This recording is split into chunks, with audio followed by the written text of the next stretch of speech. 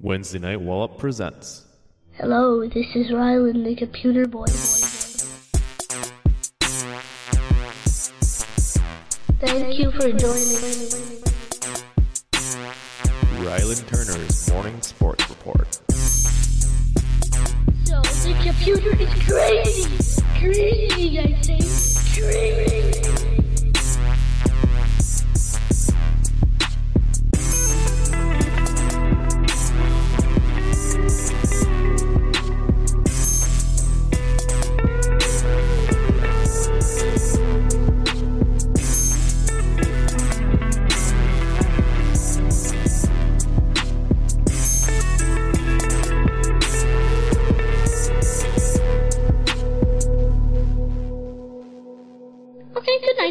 Good morning, sports fans. Rylan Turner here for another edition and the final edition of Rylan's Morning Sports Report of Season 2. It's Rylan Turner here, and I am joined, as almost always on this program, by Kyle Joseph. Kyle, how are you? I am good. We get to talk about a wild entry into the football canon. Mm-hmm. For those of you who follow the program, fairly religiously as I can post episodes, you will know that our NFL correspondent is Kyle's younger brother, Kristjan. Kristjan, you made it onto Season 2. You just barely, but you did it. You were all over Season 1. We had certainly talked more about football back then. This has been a busy year, but you made it for an episode in which we are going to recap an entire season of football, a playoff run, and predict a Super Bowl. How are you? I am great, and procrastination is my greatest asset. So, I feel like this is going to be a good one for me because I get to recap all the things that I got to watch and learn about and see from the heroic to the harrowing. We're going to talk about football this 2022-2023 season. Yes, and as I said, we are going over everything that there is to talk about throughout the season because this was our only football edition, or American football. Kyle and I covered soccer plenty, but this is our only American football edition of the sports report of the season. So it's the perfect way to end that season and usher in Season 3 with some auto racing. It's going to be fun. But with all that being said, guys, let's go through every NFL team that is in the league right now. Let's talk about their season. Kristjan, because you are the NFL correspondent and I know this is your team, we are going to start with the Chicago Bears. Kristjan, let's talk about that Bears season. Lots to talk about, not much that I want to say. I'm a diehard Bears fan, and we'll start on the positive notes. Justin Fields looks like a viable option for the future. He played fantastically throughout the season. Started off a little bit weaker than you would like to see, but then really found his rhythm mid-season. And honestly, being second all-time in single-season rushing yards for a quarterback, incredible. He created a offense by himself. The offense was rolling by, the end of the season. They were putting up decent numbers. And yes, they did lose a lot of their games, almost all of them. In fact, they started 2-1 and then they lost, 14 of the last 15 games? 13 of the last 14. Sorry, 13 of the last 14. My math's a little bit poor because I'm so distraught over the terrible season that they had. But Fields looked good. He had no weapons for him on the offense. He had nothing resembling a defense by mid-season after they traded Quinn and their linebacker, Roquan Smith. So honestly, I understand tanking is a thing that you can do in the NFL quite well, the number 1 overall pick. But that was a positive note, seeing Justin Fields really come into his own in his second season, the first under Eberflus and the second in the league after the disaster that was Season 1 with Matt Nagy. The negatives are too many to count.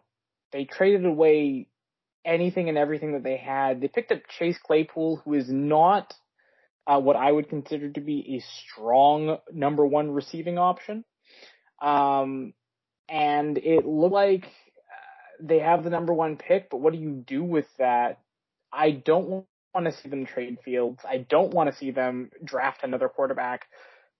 Maybe they trade the pick, but who really knows? But they need about a dozen things to pick up either in the off season or get through the draft, and I just don't see how they're a viable playoff contender next year. They could do what Jacksonville did this past year, possibly, potentially, with the talent that Fields brings at quarterback. It's just that it's going to be a struggle, I think, for my Bears to get off the ground. They don't make some crazy moves this offseason. They have a massive amount of cap space, and I understand that, and I'm hoping that free agency is okay to them, but it is very scary to see what disaster awaits poor Justin Fields getting sacked all over the place next season with the cheesecloth offensive line that they put out for him this year. Kyle, your thoughts on the Bears? Do you know what the number 254 is?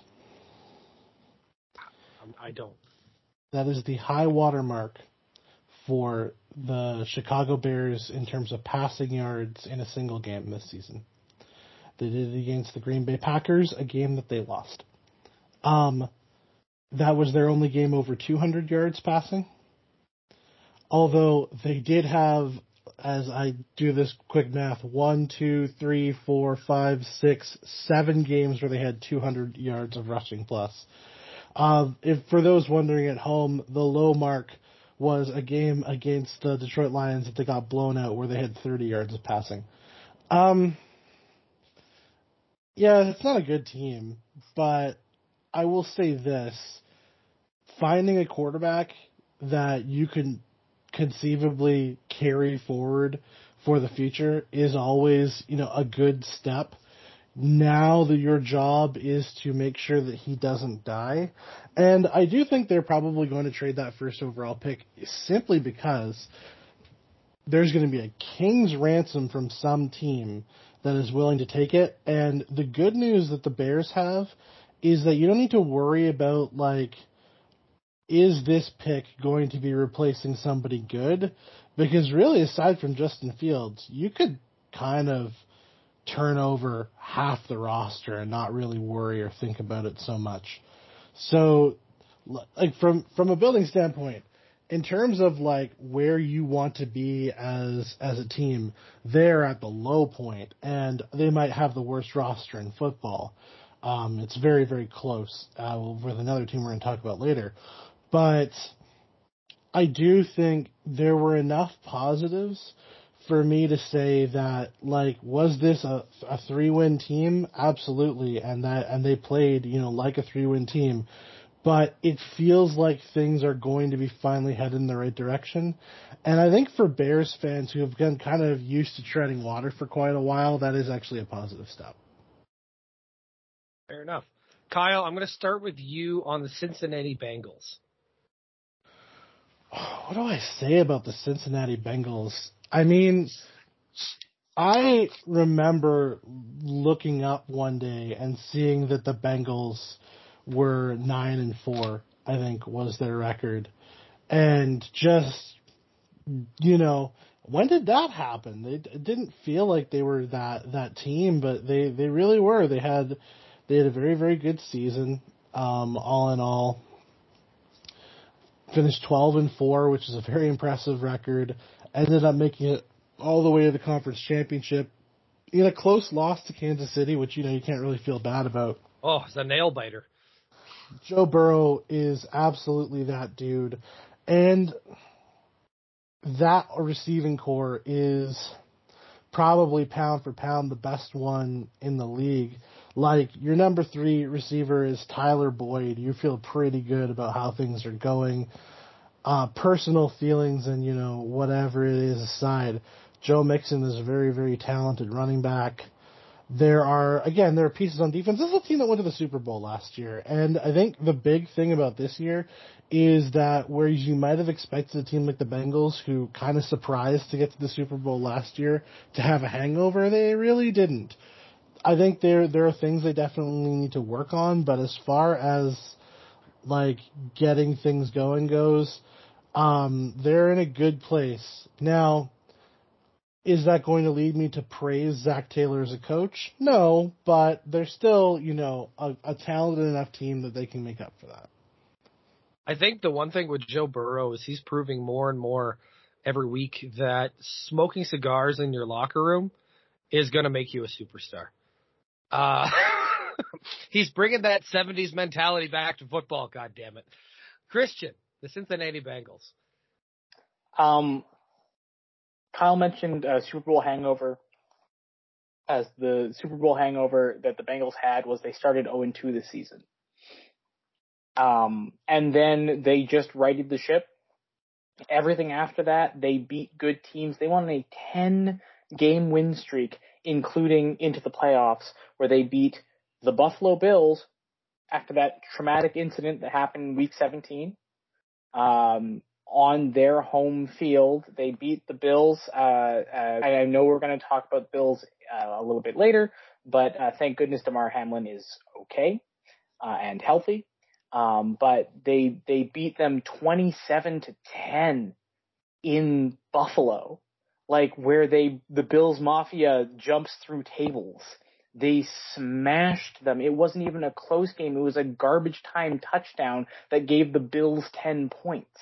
It wasn't, they were up 14-0 in the first quarter.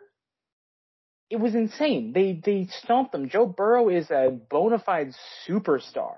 Like, there aren't a lot of guys that come out of college where you're like, oh, that's the best guy in college. He's going to be one of the best in the NFL. And Joe has just surpassed every expectation that I've had of him coming out of LSU. And it's frustrating to watch because that kid just smokes cigars and talks the talk and walks the walk, and he will beat you down 9 ways to Sunday. And it's just impossible to, like, he reminds me, and I know that a lot of people make this comparison, but he doesn't remind me of Tom Brady in the way that, like, Tom Brady played. He reminds me in the way that I felt about Tom Brady after, like, the 3rd Super Bowl, where it was just like, God, this guy's got to go sometime, please. Like, I don't want to have to keep witnessing his greatness unfold all over any team that I might have to, like, root again for. Because unless you're the Kansas City Chiefs. Yeah, hold up. We will get to that in a moment. That was a great game on Sunday. Burrow did, he seem like he was had in that Chiefs game on Sunday a little bit. He got sacked 5 times, threw 2 picks. There was a lot of stuff that happened in that game that was very interesting, but he is also 3-1 against the Chiefs. And that's a pretty darn good record to be facing off against Patrick Mahomes and the Kansas City Chiefs, who are still juggernauts. I also want to point out that if not for another fellow LSU receiver, Jamar Chase, would maybe be in the conversation for best receiver in the league right now. He had 1,000 yards of receiving in 12 games. But here's a terrifying thought. Joe Burrow in college had Jamar Chase and Justin Jefferson as teammates with Clyde Edward-Helaire in the backfield. Oh my God! Like, could you imagine just how much money those guys are going to be making? Like, what LSU had in terms of talent level, how much money those guys are going to be making in the NFL in 2 years? Yeah. Joe Burrow's contract is going to be gargantuan. They will need more than one Brinks truck for Joe Burrow. It's the Brinks convoy now. You don't need just the truck; you need the convoy. After Russell Wilson, yes, you need the convoy. Guys, we talked a little bit about them when talking about Cincinnati, the Buffalo Bills. I'm going to start with you, Kristjan. Before we get into their season, Damar Hamlin obviously had that horrific incident in, like you said, Week 17. Do you think he plays again, and do you think he should? I think that is a thing. I don't know if he plays again. He suffered the same type of cardiac arrest as Chris Pronger did in the NHL. And Chris Pronger came back to the NHL. Right. It was the same kind of medical incident where he was hit in the chest at the wrong time in his heartbeat that stopped his heart. I think DeMar Hamlin could come back. I don't know. Like, I think that just depends on the mentality of what he wants to do. 24 years old, was dead for 10 minutes. They had to resuscitate him twice. He resuscitated on the field and then at the hospital. Like, he should not be alive, and he's functioning as a person, can still communicate well. There aren't a lot of ways that could have gone as miraculously well as it did. I don't know if he comes back. If he wants to, by all means, do it, man. But, like, if it were me, I'd be done. I'd be done as soon as I woke up. He asked when he woke up, he asked the doctor if they won the game. Right. I think that's a guy that wants to come back. But would I recommend it? Think about it. How would I feel about it? I don't know how I would even be able to come to that thought as a person, or even feel settled and okay with him doing it as a fan. But at the same time, it's entirely up to him. If he wants to do it, power to him. I would respect the decision. It's just a very scary thing that happened, and I'm very thankful that he's alive. Let's get into the season that the Bills had. They stayed as consistent as they have been for the last few years, obviously finding that brick wall in Cincinnati. But this is a team that's been on the come up for a while. How do you view their overall season? I think their overall season was truly great, marred by some of the weirdest mishaps and silly decisions on the field, and a lot of tragedy on and off the field. The DeMar Hamlin thing is one thing. They also had an owner with health troubles. They had a coach.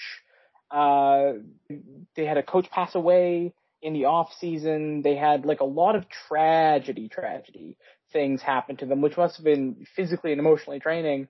And then they just had the most strange, bad things happen to them on the field. So, like, Kansas City got the bye week, and it was a very strange circumstance because of the Week 17 cancellation and things like that. Kansas City gets the bye week. But we also have to remember, Buffalo beat Kansas City in the regular season, and then, what was it, a few weeks later? Yeah, like 7 weeks later, they play the Minnesota Vikings, and the only reason they lose that game is because Josh Allen fumbles in his own end zone, and it gets recovered by Minnesota as a defensive touchdown to tie the game? Go into overtime? That's insane. Like, you just have to hold on to the ball. Run the ball out 2 yards and you win. And they couldn't do it. They also had another, like, they had a strange loss to the New York Jets early in the season. I know Allen got his elbow hit and stuff like that, but he threw 2 wild interceptions in that game, including to the guy who has the greatest nickname in the entire NFL, Sauce Gardner, on the New York Jets, who were, pretty strong at the start of the season and really petered off, but, like, you can't lose a game to the Jets, who you had their number and then just played it out of sorts, weird, bad games. So it was like truly great season. They were beating all these teams, doing all this great stuff, playing really, really, really well until they weren't, losing to the Dolphins as well early in the season. They lost to the Dolphins with Tua getting a massive concussion. Like, those are their losses. Like, their big losses on the season, and they all came against strange opponents at strange times. The Miami one notwithstanding in that, but like, you gotta pull some of those out, especially that Minnesota game. That gives them the bye week, and they don't have to face Cincinnati in the playoffs if they win that Minnesota game, where they had the lead going into the end of the game and then just fumble it in their own end zone.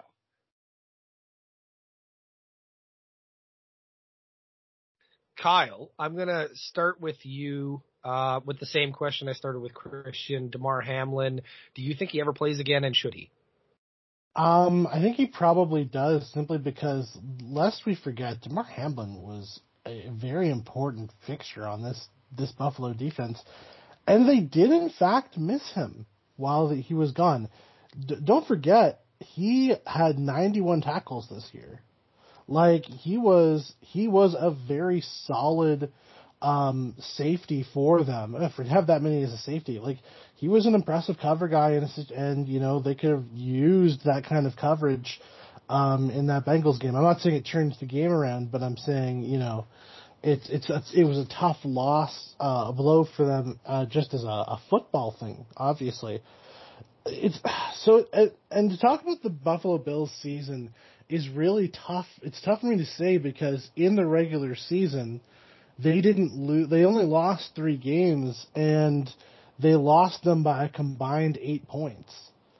But this season was always going to be measured by whether or not they won it all. That's the expectation that the Buffalo Bills are in. They're in that place where it is Super Bowl or bust, and so they didn't win the Super Bowl, so it's, you know, the game was kind of a bust ultimately, or the season was kind of a bust ultimately, which, you know, I don't want to say that they had a bad season. They certainly didn't, but it is sort of the expectations that they find themselves in.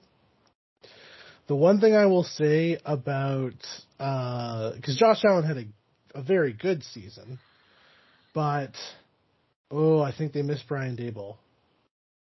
I think he might have been a huge part of being able to work with Josh Allen to scheme things properly so that Josh Allen was putting his best foot forward always. And again, he had a very good season, and, you know, Ken Dorsey has proven himself to be a pretty good offensive coordinator, but I think it might end up coming to show that they really miss Brian Daboll. And yeah, we're asking a lot of this team to continue to play at this high of a level over and over again. I think they're going to be, you know, strong going forward, and I see no reason for them to slow down at all. Though I will say their division is definitely improving, moving in the right direction. So it's going to be tough for the Bills going forward. And the reality is, especially for this franchise that, you know, has the history that they haven't won a championship yet. And they've been to 4 Super Bowls in a row to get to that place. The reality is that the Bills want a championship, and they're the measuring stick for whether or not the seasons are going to be successful from here going forward is, did the Bills win it all? So yeah, I think it is a disappointing season. Kyle, I'm going to start with you on the Denver Broncos. Broncos country, let's ride. Oh, Russell God. Wilson with his, what was he doing on the plane? What was he doing on the plane? High the knees. knee lift? High knees. My man was doing high knees on the plane. How did this season go wrong? Let me count the ways. I think paid him $250 million. From the moment they lost to the Seattle Seahawks in Week 1, I think everyone was a little bit, I don't know about this. They scored the least points in the league after adding Russell Wilson. A year ago, the 2021 Broncos were not a good offensive team, but they were 23rd. They went significantly down in terms of scoring. And the defense was really good up until the end, where who cares at that point? They're getting beat down, so, you know, yeah, the Rams put up 51 on them. I could try to take any positives that you can out of this, And I really can only think of one, and that's Nathaniel Hackett isn't the coach anymore. They hired Sean Payton. If anybody is going to be the person to be able to rescue Russell Wilson, it is Sean Payton and the staff he will no doubt be able to put together. Jerry Jeudy looks like he's still a very solid, albeit still inconsistent wide receiver. Yeah, it doesn't get much better than that. They hired Melvin Gordon for reasons like this was, for the offense at very least, a real bad season. And now my man Justin Simmons had 6 picks in 12 games. Patrick Surtain looks like the real deal in his rookie season. Like, there was a lot of good things to take from that defense. They had, talent, but it's not going to matter if they can't score, and they just could not score. Kristjan, the Denver Broncos, what do you think, man? Russell Wilson's Broncos Country Let's Ride thing every week for the first 10 weeks of the season. I think he was riding as offensive famine of the 4 horsemen of the apocalypse. Like, it was so bad. That's dark.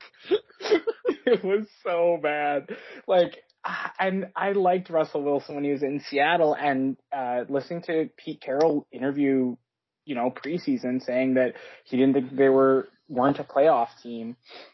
I get where he was coming from now. Like, Wilson fit that system really well, and there was the, let Russ cook kind of thing, and he did cook for them, and then he came into a Nathaniel Hackett-led team. Hackett was a bad coach. Let's not get anything wrong here, at least for being like an offensive guru. Offensive guru. Hackett was a bad he was a guru for the other team scoring points. But actually not even, because their defense was stellar. Like, on average, had the Broncos broken 19 points, they would have had like 11 or 12 wins on the season. In every one of their games, they were close except for a couple of them. It was just a terrible season. And I don't understand, like, the game against the Colts was sad. They had a game against the Niners that was still sad, and I think they won. Like, it was just this dismal, sad, pathetic, throwing picks or incompletions, not running the ball. Melvin Gordon fumbled 5 times on the year and lost 4 of them. Like, you cannot, as a running back in the NFL, and I think 3 of those fumbles were in the red zone. They lost games this season 12-9, 16-9, and 10-9. Like, this team they were so bad at scoring. It was amazing. It was like unmistakably horrendous to watch. I remember kind of being excited about the AFC West this season. Broncos bringing in Russell Wilson was like the thing that I remember in the offseason being like, oh, this is going to be a good year. Like, I can't wait for those, when Patrick Mahomes was in his first starting year, those games they had against the Von Miller Broncos, where it was close games every time, 30-27, 1-score games, all this crazy stuff happening. The throw that Mahomes has where he throws it from his left hand to Tyreek Hill to get a first down on a 4th and 3, and all these crazy things happening, and the Broncos are playing well, and they couldn't quite get over that. And I was like, maybe this is going to be a good year for them. Maybe they're finally going to pick up where they left off when Peyton Manning left. And like, they had, they're missing some pieces and things like that. And Drew Lock certainly wasn't the person they needed there since Manning left. But like, this was watching Broncos football was some of the worst football I've seen on any level watching, like, that's nationally televised. I remember working and being able to watch the TV as I'm working. and seeing the Colts-Broncos game or seeing the Niners-Broncos game as like these featured presentations of the NFL, and we're going to get better XFL games. You're going to get better. You're going to get better Div 2 college football games. Like, I remember my high school football team not having some of the struggles that Broncos had, and my high school football team went winless in the years that I watched them. It was bad. I'm not saying that the Broncos are as bad as a high school football team. Don't get me wrong. I'm not saying that at all. They are good professionals. They won some games this season. The fact that they gave their first draft pick of this draft, which I think is what, 4th or 5th, to the Seattle Seahawks. It's real high. Who have a bevy of options there. They might go and get a quarterback.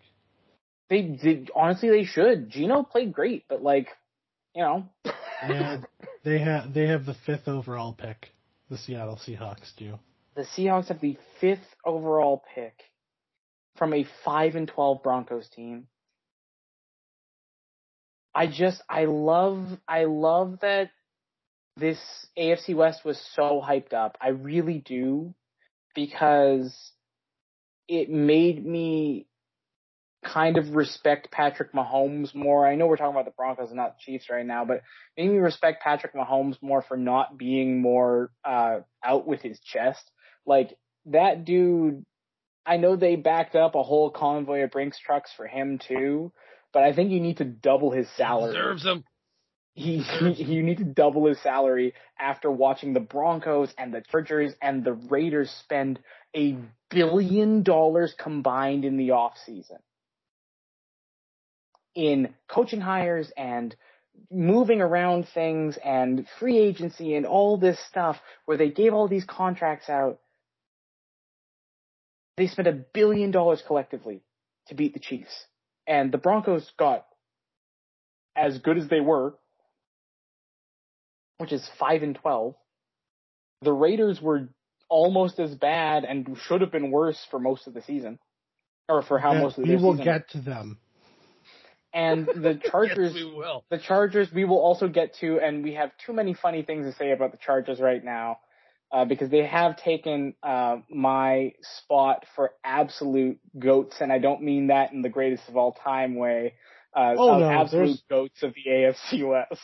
There is another team that we get to laugh at a little bit more, not in the AFC West, but and that is a point that Kristjan is making, though, that I will say this, going into the season, the only thing that led me to have a little bit of pause, aside from the fact that Nathaniel Hackett hadn't done anything in the league yet, was that the Chargers were going into the season expected to be a good team. The Chiefs were never going to be a bad team. So there's only so much you can do to get in to the playoffs if, you're in a division where you've got strong teams. And that doesn't mean don't compete. It just means it's going to be difficult. And yeah, the Broncos made this season look very hard. That's fair. Sorry, I don't mean to cut you off there, Rylan. I just forgot to mention that it is interesting that as of tonight, this being the 31st of January. This morning, goddammit. Sorry, as of this morning, whatever morning it is, I apologize. We don't record at a different time than we post. How dare you?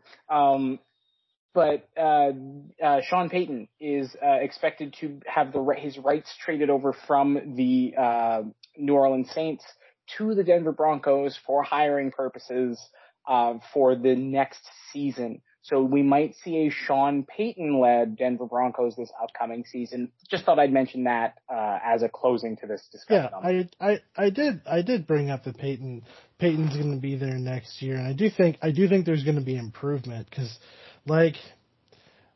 is it a sequel to the Kevin James Classic? So can he do it without cheating? So the thing I will say about it is, if anybody is going to be able to get the most out of Russell Wilson, it is Sean Payton. Just because, Late era Drew Brees and late era Russell Wilson are very similar quarterbacks. That I will agree with you on. Moving on, guys. Kristjan, I'm going to start with you with the Cleveland Browns. Yay! I don't even know how to talk about the Cleveland Browns. Like, I have been a Browns supporter, not fan, but supporter for a few years now, since they had their defeated season. And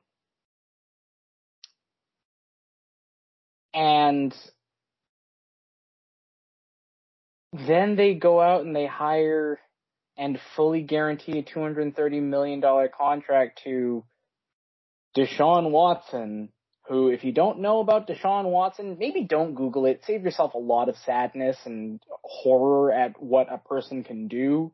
Who still at a got massage paid, by parlor. the way. He still got paid. Yeah, he got paid. And he is a bad dude. And then the Cleveland Browns went in with Jacoby Brissett during Watson's suspension. And they were okay. Like, this season, they weren't good. Watson came back and looked terrible because he hadn't played in 700 days or whatever it is, 500 days. And I want, there are some controversial players on the Browns. I hope everybody remembers the Myles Garrett helmet swinging incident against Mason Rudolph. I like Myles Garrett as the way that he speaks, the way that he's talked about the incident, things like that. I want him to be successful. The Browns have been a team that I've enjoyed watching. They feel fun. They feel like when the Cleveland Browns are playing well, it feels like the NFL in its right space. Because they're the underdogs perpetually, because they've been bad for so long. And I enjoyed when Baker Mayfield was there, and I was kind of sad when he got booted. And I want the Browns to be successful, but this year they were just kind of the only highlight that I had from the Cleveland Browns, and this does go back to something that I said during our Joe Burrow talk, is that boy, was it satisfying when Tom Brady fell to the Browns. I just really enjoyed that. Jacoby Brissett taking one on Tom in overtime. That made me happy on the inside. But aside from that, they were just kind of forgettable this season. Kyle, you have a lot to say about the Cleveland Browns. I imagine you're very excited. So I'm going to give you the floor. Have at it, man. We get to talk about today, I think 3 teams we're going to talk about today where we get to say that they are frauds. And they have been frauds, and they remain frauds, one of which made the playoffs, by the way. But I'm excited to find that one out. all of them in the AFC, interestingly enough. That's not to say there aren't frauds in the NFC, but there's one in the NFC. That was a fraud. We'll get to them. But the Cleveland Browns, this is a rebuilding season for the Pittsburgh Steelers, and they managed to put together a winning season. The Cleveland Browns have some really talented players. Nick Chubb is a beast of a running back. Amari Cooper still has some drop problems, but he's still like a talented receiver.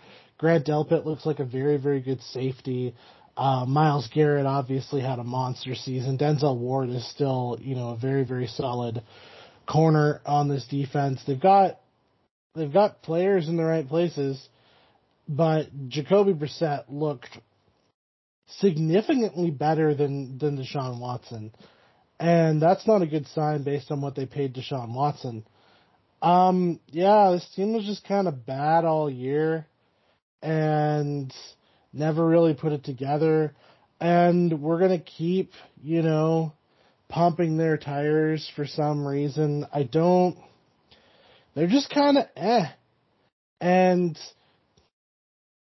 the big problem that you're going to run into, I think people are going to be very hyped for them just because Watson's going to have a full off season. But are we sure this team is going to be any good? Because they're in an AFC North that, like, you know, I don't know if Pittsburgh's necessarily going to get worse over the course of this upcoming year. The Baltimore Ravens sort of depend. We're going to get to them later. They're very much depending on what they do type of team. But the Cincinnati Bengals look like they're for real and sticking around for a while. And, you know, that's 6 hard games you got to deal with every season on top of, you know, everything else that they've had to deal with. Like, I don't know if Cleveland is in a position where they're going to be able to dig themselves out of this hole anytime soon. And, yeah, I don't really feel bad about that because they kind of, very much this season, they did it to themselves. And I don't know, we were high on them because they made the playoffs, they beat Pittsburgh, things were looking up a couple years ago, and now it just feels like we're spinning our heels with what they've got. And Stefanski's going to be going into his 4th season next year, and the team has had a worse record every year he's coached it. So, like, it's do or die time, bud. You better figure it out, because, boy, this team doesn't look like they're going anywhere anytime soon. All right, Kristjan, Kyle. Jeez, I'm going to start with you on the Carolina Panthers. What's to talk about with the Carolina Panthers? Like, I don't know if there's much. I really don't know if there's much. This team, so they fired their coach, which was the right decision. Steve Wilkes kind of like made them look somewhat competitive. They cycled through some hilarious he's still in the league candidates at quarterback.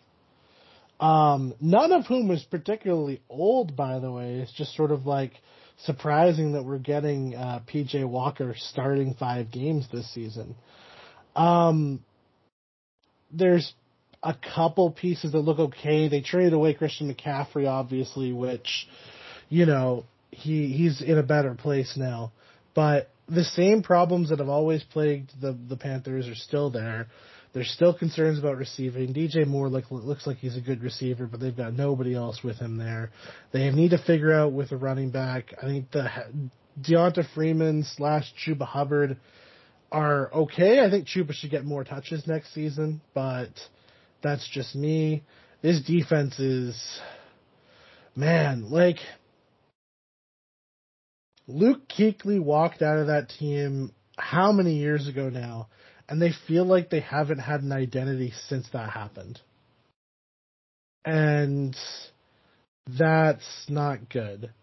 He retired at the end of the 2019 season. And yeah, that team feels like they're not going in the right direction. I don't know if Steve Wilkes is going to stick. No, I think they're hiring a new coach now. They hired Frank Reich. Oh, good Lord. I think Frank Reich's an okay coach, but, like, yeah, it's just like, and the problem is they're not bad enough that they're looking at, like, a very, very high pick. They're looking at 9.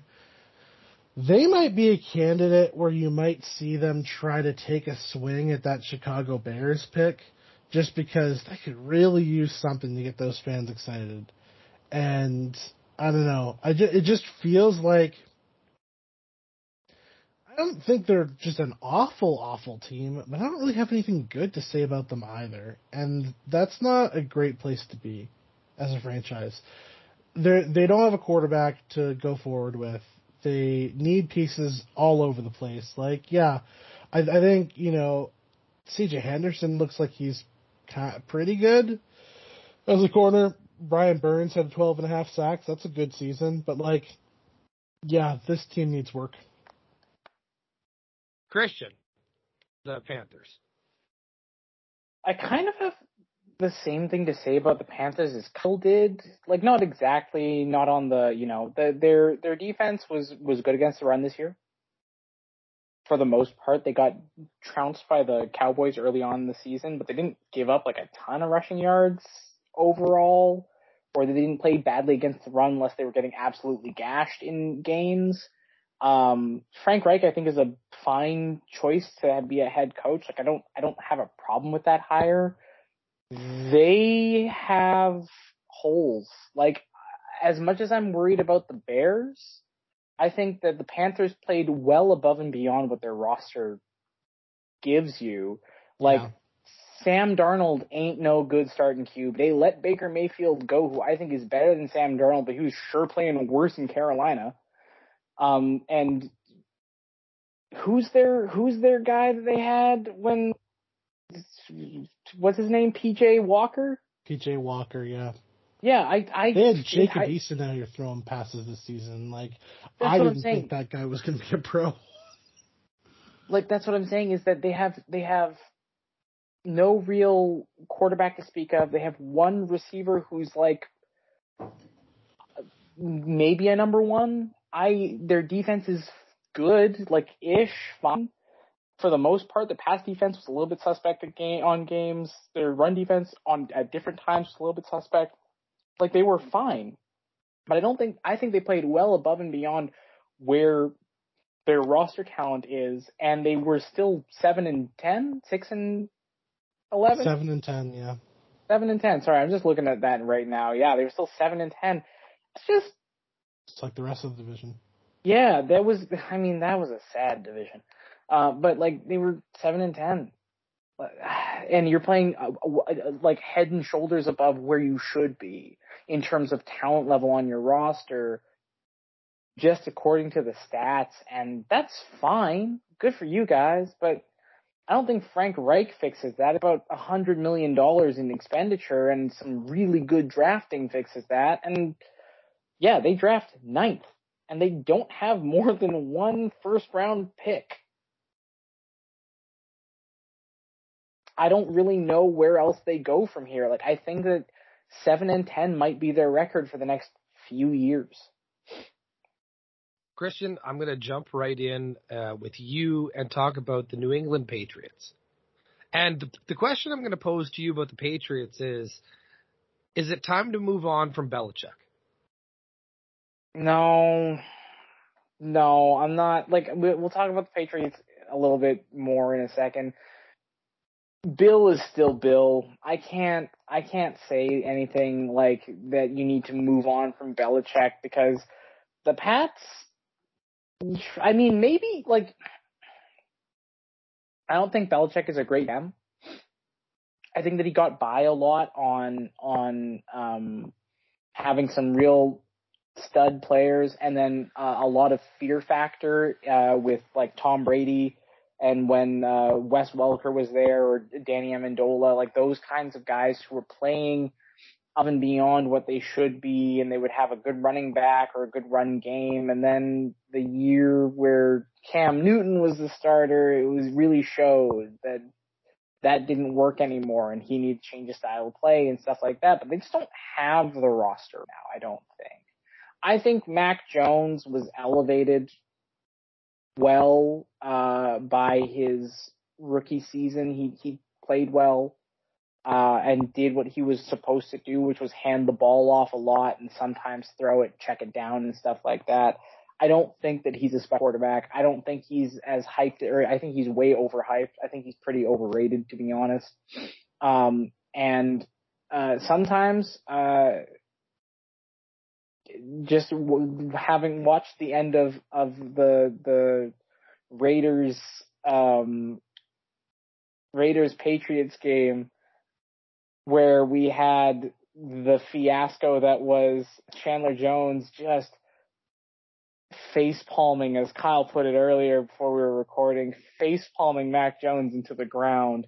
Like the stiff arm of stiff arms just bowled him over to end that game. Like, that's the kind of, you don't expect that from the Patriots. That's kind of stuff that was very shocking to see a Belichick coach team to have that. I don't think that he needs to step down. I don't think he's wrong in the way that he calls games or coaches or things like that. I know they just hired an offensive coordinator for the first time in a decade, but like, I think Belichick's still a fine coach.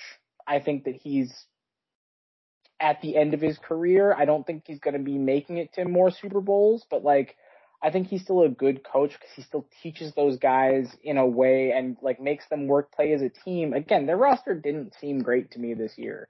And it's like Matthew Judon, who should have been a Defensive Player of the Year candidate.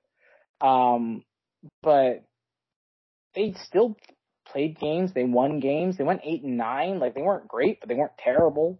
I just think that they need to be reconstructed a little bit, have a little bit more speed, a little bit more star power, and they might be a deep playoff contender. Kyle, the Patriots. New England Patriots were not, because I obviously had my jokes, and we'll talk about this when we get to the Raiders. Like, we're going to talk about that Raiders victory, and what that covered up. The New England Patriots are an awful team. I do think there's a lot of things they're doing that are things that make me feel like they might be moving in the right direction. Like, in terms of defense, they were 9th in net yards per attempt, net passing yards per attempt, and 6th in yards per attempt rushing. They ended up getting scored on a little bit, but they're still 11th in terms of defense, in terms of scoring defense. They scored more points than they gave up, which is always a pretty good sign. In the 2 games he played, Bailey Zappi looked like he might be like a decent quarterback if they decide to go back to that direction. I don't think Mac Jones is a bad quarterback. I just don't think he's a particularly good one. Quietly, Ramondre Stevenson had 1,000 yards rushing and 5 yards per attempt. Like, there's things to take away from this season that were positive. Jacoby Myers looks like he's going to be like a perfectly solid Patriots receiver, which is, kind of the best you can hope for since Randy Moss. But, like, let's be honest, their offensive, basically the two-headed hydra of Joe Judge and Matt Patricia did not go well, to say the very least. It's a really sad day when you've got to have Patriots fans out here excited for the hiring of Bill O'Brien. But here we are.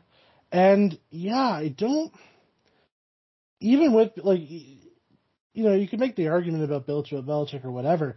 I don't think they're in a place where they should feel panicky. They've got the 14th pick, which is a perfectly good one if they can actually draft well to address, a pretty solid guy you can plug in on that team. Like, there's positives to take from this New England Patriots season is what I'm saying. And I do think they're moving in a direction where I don't think they're going to contend anytime soon, but they're going to be a problem for some teams in the future. Do they have to figure out what is going on with that quarterback situation? Yes, of course they do. And they really did beat on some bad competition this year. Their best win of the season was against the Miami Dolphins. So, we're not in an amazing place in terms of how things are going for the Patriots, but I don't think they're awful, and I do think there's a lot of positives to take from the season. Kyle, I'm going to start with you with the Tampa Bay Buccaneers, but before you get into the season that they had, Tom Brady gave up a wife, his children, all for this season that he had. Is it time for him to retire? No. So here's the thing about it. He already, here's the thing about it. He already gave up the wife. He already gave up the life at home. He already gave, at this point for Tom Brady, and he threw 733 passes this season, which is just far too many. There's nothing, is there that much left to lose at this point for him? Which is, and it's football, so the answer is always yes. But I think that this is going to be hard for me to say. I don't know that the Tampa Bay Buccaneers are as bad a team as they played this year. I think a lot of people sort of played down to where to a lower level than they really are. I think the Julio Jones experiment did not go particularly well. Chris Godwin and Mike Evans were both 1,000-yard receivers, but I do think those were somewhat, again, Brady threw a lot this year. He had almost 4,700 yards, and I don't think we could say that he necessarily had a great season, but he's what, 45? Yeah, the reality is I don't know that he's going to be their quarterback next season. I'm disappointed for Todd Bowles because this season didn't go particularly well, and I do think Byron Leftwich's stock got hurt by this season as well. But there's pieces here. It's just they didn't play particularly well, and the reality is that if Tom Brady isn't taking this team over the hump, especially given how bad of competition they had to play this year in this division, Kyle Trask is certainly not going to pull that off. So we're in a place with the Buccaneers that it's possible they run it back. They made the playoffs, and we're going to talk about later is the reality is I don't know that this division is any better to the point where I think the Buccaneers have got to be a pretty significant favorite to win the division again next year, which is saying something. Yeah, I don't know what to say beyond that. This is just, it was not a good season, and I do think there's a lot of things that you can take that are, negatives and very worrying things for the future. And Tom Brady, again, there's going to come a time where he had some games this year where you just sort of looked up and were like, what is going on? But yeah, I don't know. They got mollywopped by Dallas, which is not a great sign. Watching Tom Brady on the bench this season was one of the most entertaining parts about football this season. But I will, before I move on to Kristjan, where does he fit in if he's not going to play for the Bucs next year? Where does he fit in, or where will he go? Okay, those are two different questions. Answer both. Answer both. Where does he fit in? The reality is, where does he fit in is a place I'm almost scared to say. He fits in Houston, because they have no expectations and it can't really go any worse. Or even a team like Washington, where it's yeah, you know what, we might as well. We've tried everything else and it's not working. Let's just, throw a Hail Mary. Where is he going to end up? I have this horrible sinking feeling that he will be the Las Vegas Raiders quarterback next year. And everything about that makes me just watching him get, laid out by Patrick Mahomes twice a year is not going to make me very happy as a fan. This is just, it's, man, to be honest with you, if they could get past the emotions of everything like that, and get to a place where they could come to some sort of agreement on who's in charge and what's going on. If the Patriots decide that Mac Jones isn't the answer, maybe that's the answer. I really don't know. Kristjan, Tampa. Tampa was just the slightest bit less sad than the rest of the NFC South, which consists of Carolina, we've already talked about, of who are they again? New Orleans, the New Orleans Saints, again, all right, cool. Who are they again? And the Atlanta Falcons of who are they again, but younger.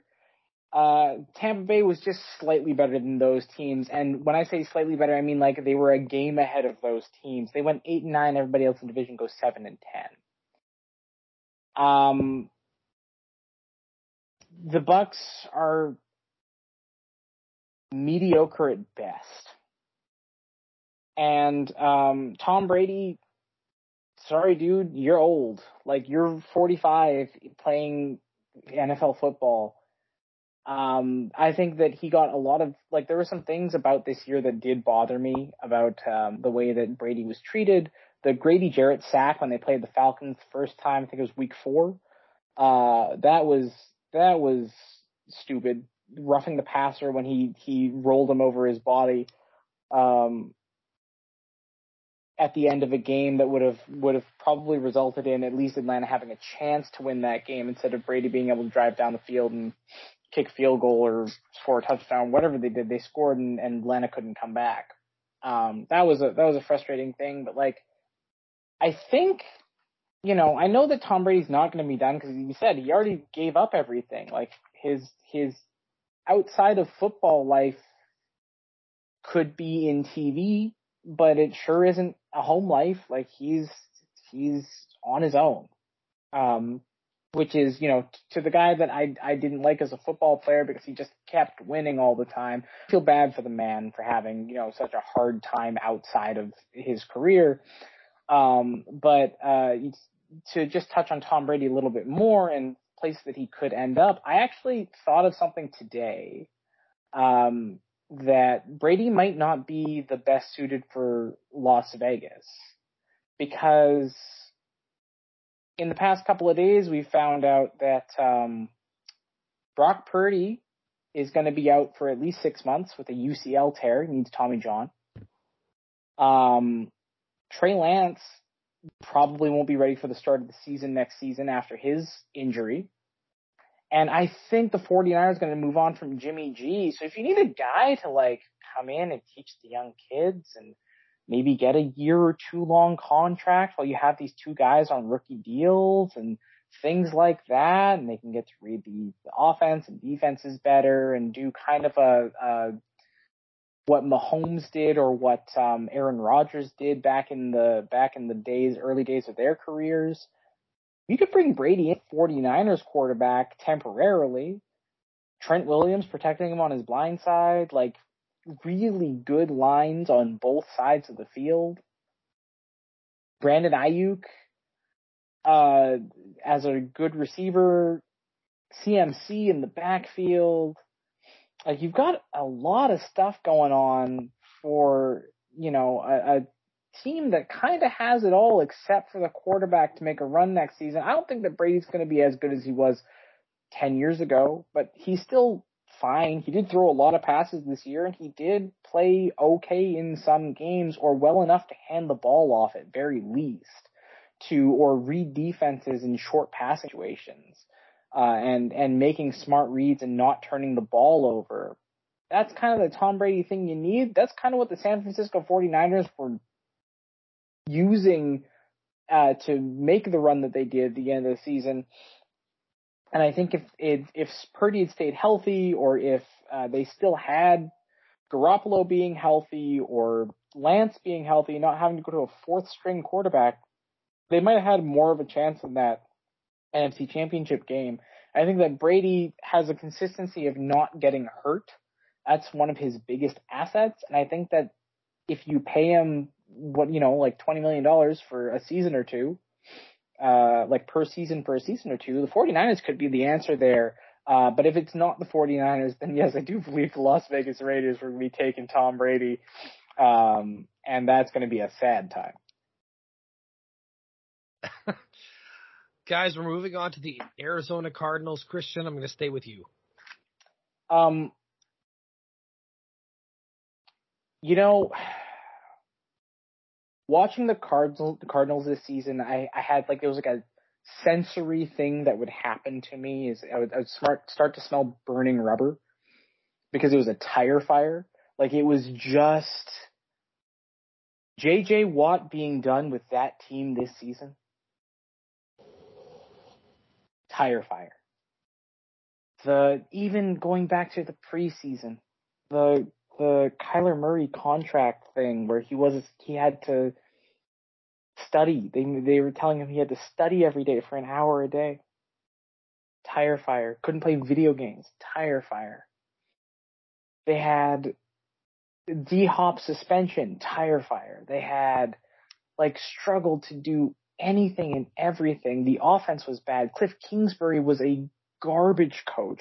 Offensive guru, air raid offense, all that crap. They were terrible. They were truly, truly terrible. And it was a disappointment to watch them play. They were bad. They should feel bad. I'm happy that they fired Kingsbury after extending him in the offseason, which didn't make sense either. Their GM stepped down. That is an overhaul process for that team, and I have no idea how they're going to come out of next season any better than this one. They have talent on their team, but D-Hop wants to be gone. They have Kyler Murray locked into a long contract, and he is a very, very, very talented, instinctually talented and physically gifted quarterback. But if he plays the way that he played before he got hurt this season, next season, or into, out of next season, because he's not going to be there for the start of it, that's a bust of a signing. What do you do if you're the Cardinals? This is a team that every decision that they made for the past 2 years looks like a red flag. And not the kind of Cardinals red flag. I'm talking a danger, this is a bad option red flag. And I don't see how they get out of their mess in the next little while. Kyle, the Cardinals. Their coach quit his job and went AWOL. Yeah, he moved to Thailand. What? What? Kingsbury bought a one-way ticket to Thailand.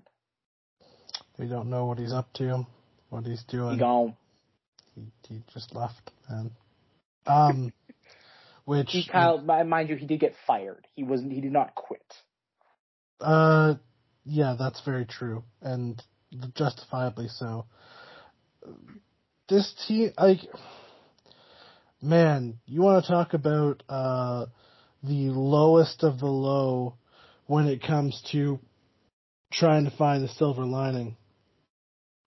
Your silver lining is that Cliff Kingsbury ain't your coach no more. And if I'm being honest, I don't know if you have anything else to say particularly positive about this team. Kyler Murray, when he was healthy, was okay. They brought in a rotation of other quarterbacks that did not work. They all turned off the ball over just a bunch.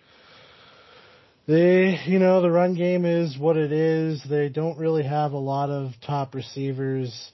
Hollywood Brown, that didn't work the way they wanted it to. They paid a first-round pick for him. Buda Baker's really good. I don't know, this team, because the problem is that there's some talent on this roster, but they need a hard reboot. And I don't know who their coach is going to end up being, because I think they haven't hired one just yet. I don't know who their GM's going to end up being. They got Austin Fort from Minnesota. So they haven't hired a head coach. They've got the 3rd overall pick, which they could use to do something interesting with. It just, and you share a division with San Francisco. I don't have anything really positive. There's no, again, with a lot of these teams, even Chicago and some of these other teams, you can, if you want to find a positive for Carolina, the positive is, they play in the NFC South. Arizona can't even really take that away.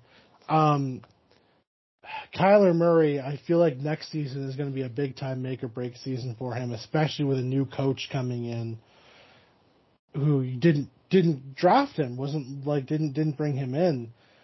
This team's a bit of a joke franchise, and they have been for a long time. And they got out of that designation, but I think we might have removed them a little too quickly because they're having a time right now. Kyle, staying with you, the San Diego Chargers. San Diego Chargers do not exist. I believe you'll find that those are the Los Angeles Chargers of San Diego. Right. The 8th most popular team in Los Angeles, playing in a soccer arena in front of away fans.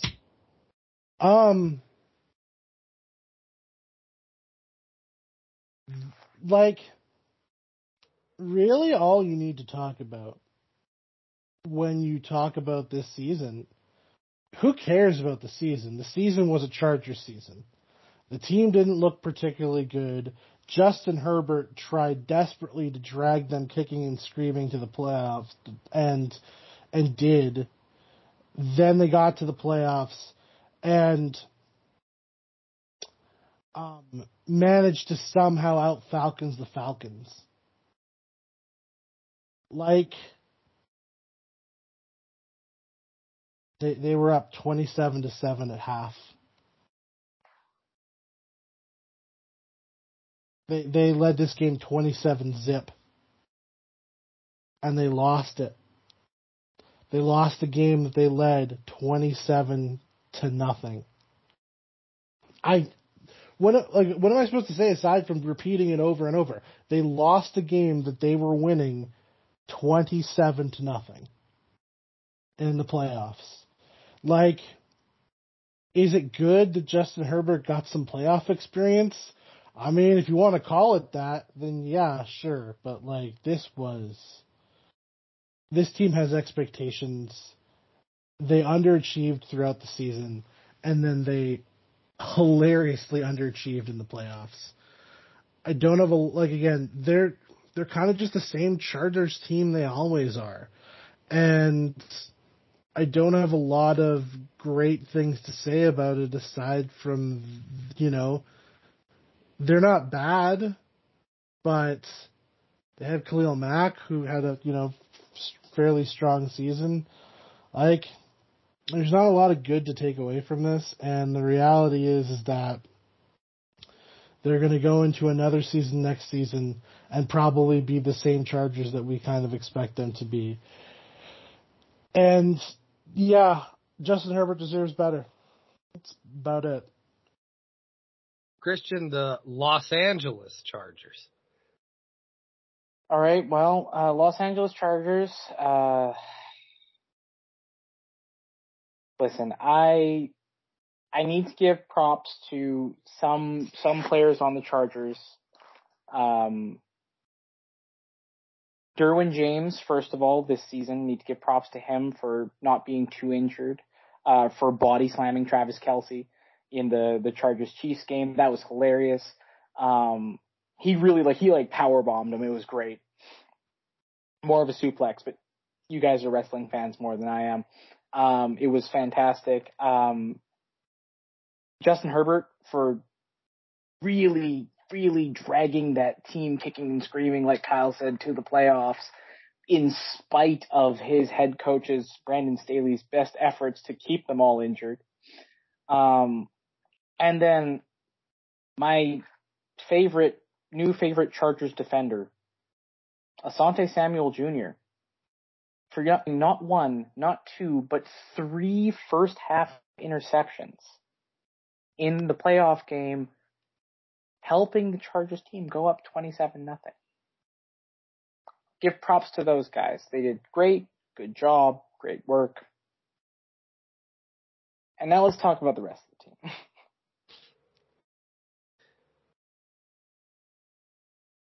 27-0, guys. 27-0. I want to point something out before Kristjan continues, and that is I said that there were 3 frauds in the league, and you might be wondering, are the Chargers one of those frauds? No, because they are what we thought they were. Here's the thing. I can't believe They missed the playoffs last year when their coach decided that ties weren't how we do things around here. Oh, God. And they somehow managed to, despite making the playoffs, have a more hilarious exit this year. Like, that's impressive. A man on the opposing team Chargers throws 4 interceptions in a game. In the first quarter, he threw 3. Throws 1 more in the second quarter. And then y'all get beat 31-30.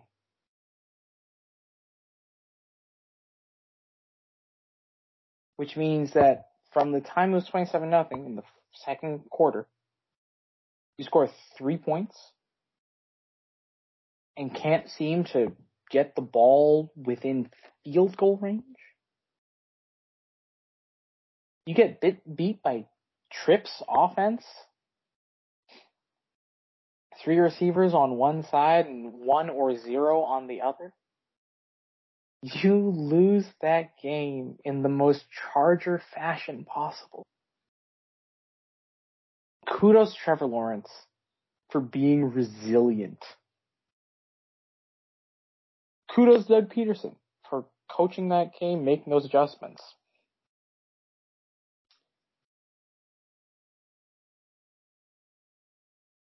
Guys, we're moving on to the Kansas City Chiefs. My favorite team in the league. I'm not going to hear any negative from either of you. Kristjan, you're going to start. There's not much negative to say. Let's be honest. They're in the Super Bowl. There really isn't. I will say congratulations to Chris Jones for getting his first playoff sack ever in 14 playoff game appearances. Congratulations to him. He did that last week against Joe Burrow in what I thought was the funniest Chris Jones sack of the year, because he has been called so many times for roughing the passer this year on what were sacks. And they weren't illegal hits necessarily. If you reviewed them or looked at them or thought of them as a common sense person, he is just a big man. He tries to stop himself from crushing people, but he's like 320 pounds. He's a large, large human being. And sometimes, you know, even when he tries to stop himself, referees think that he's not. But he hugged Joe Burrow from behind and literally just sat him down on the ground. Like, Chris Jones didn't leave his feet. He just pushed Joe Burrow, like hugged him, and then just pulled him so that Joe Burrow is sitting on the ground. Congratulations on that being your first sack, big fella, because you earned that one and did it in the safest way possible to not get a roughing the passer call in a playoff game. Good for you. Kansas City Chiefs, the one-legged hero, Patrick Mahomes. Congratulations to you, too, for beating Joe Burrow for the first time. Incredible game. You know, running the ball, he ran the ball 3 times in that game for 8 yards, but I think the most significant play of the game was him running a ball for like 4 yards and getting shoved out of bounds by Osai, to get that, or while he was out of bounds by Osai, to get that 15-yard penalty. And boy, did he look like he could not walk after that. And he still just pulled through, and they won that game. Harrison Butker making the kick. It was a very weird feeling to see, like, that Chiefs team pull through when they looked like they were about to do the same thing they did last year and let Burrow and the Bulls walk all over them. And, you know, one thing led to another, and it didn't happen. Congratulations to the Chiefs. They played well all year. They did a lot to persevere. The, 3 games that they lost, the inexplicable one to the Colts. Colts seem to get them every year for some reason, or like seem to trip them up every time they face them in the regular season. The Bills have beaten them the past couple of years, and so the Bengals in the regular season. So, like, can't fault them for losing 3 games, but, like, boy, did they play well this year. They really, really took it to teams, and honestly, I'm impressed. It's too bad that they're beat up for the Super Bowl. I don't think that they're going to be healthy. I don't know what they're going to do against a Philly team that is just on fire, but, like, respect to the Chiefs. Do you think that Tyreek Hill is regretting not signing with the Chiefs? They traded him Oh, so they traded him. Yeah, they didn't have the money. I don't think that Tyreek cares, honestly. Like, I think that he wants to win, but I think he's on the Dolphins, though.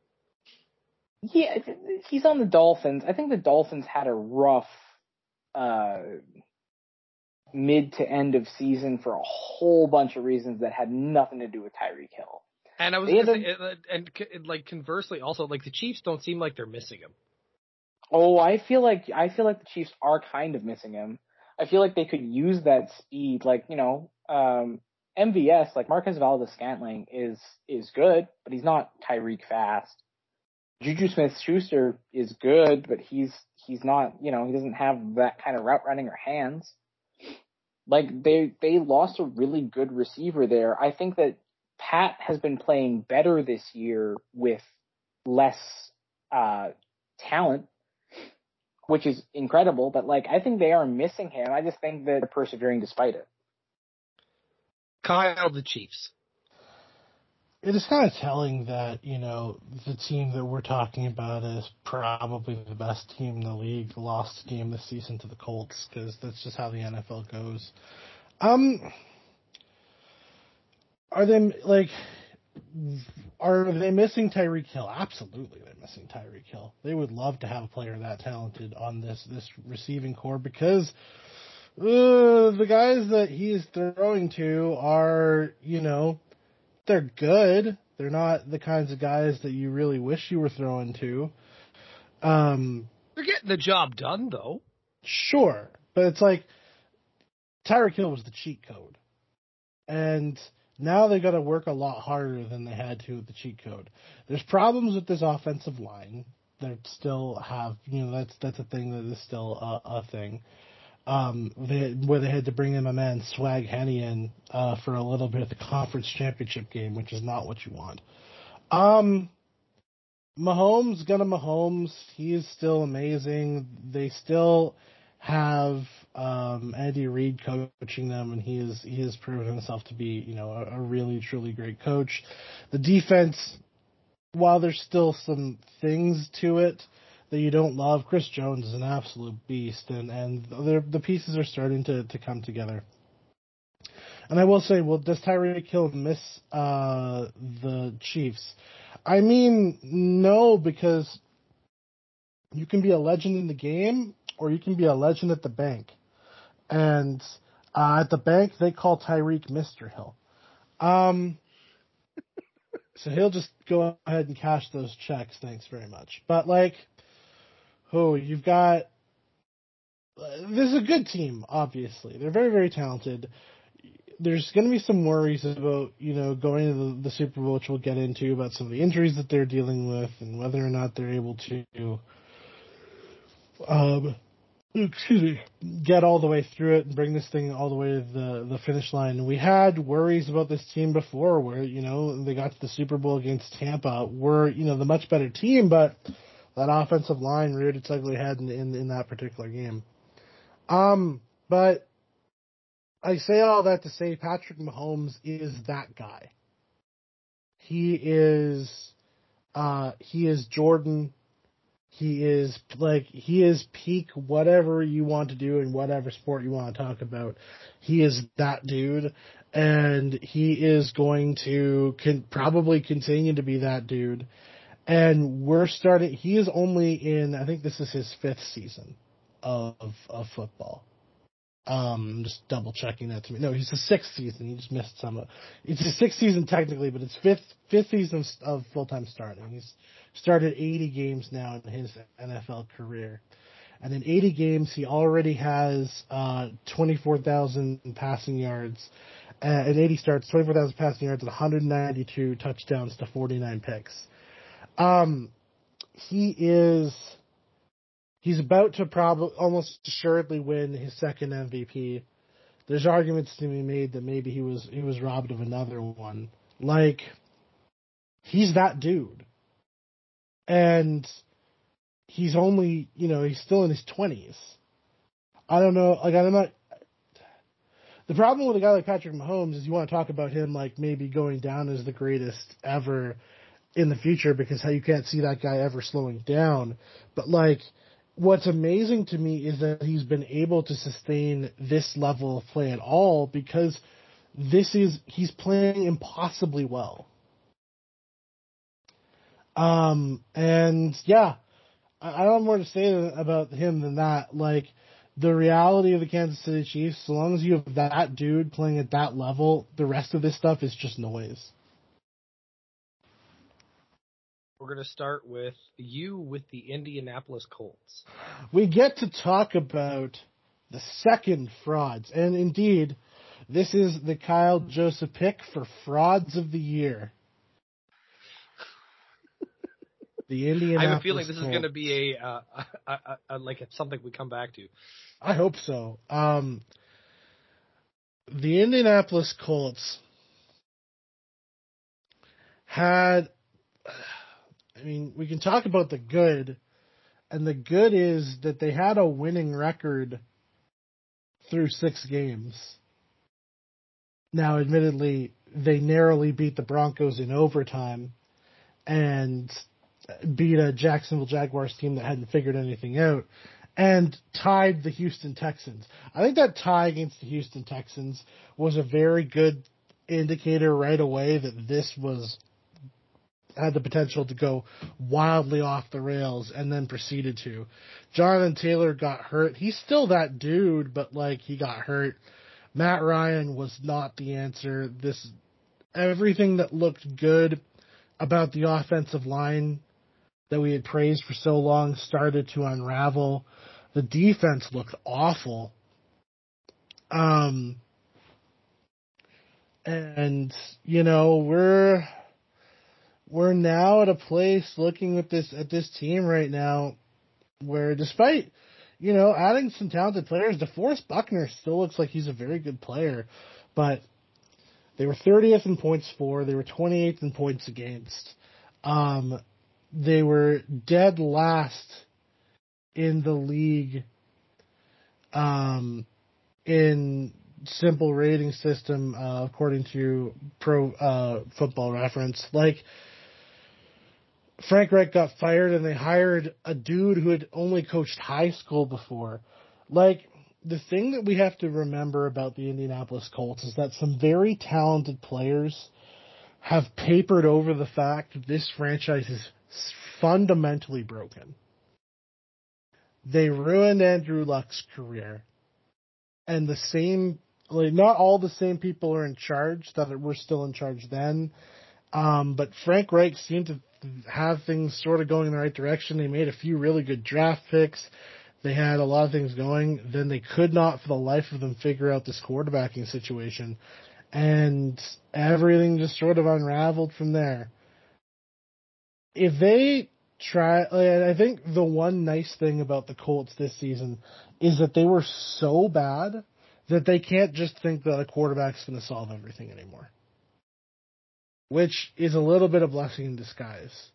But this team went into the season with playoff expectations, and they were an utter and complete embarrassment to this league.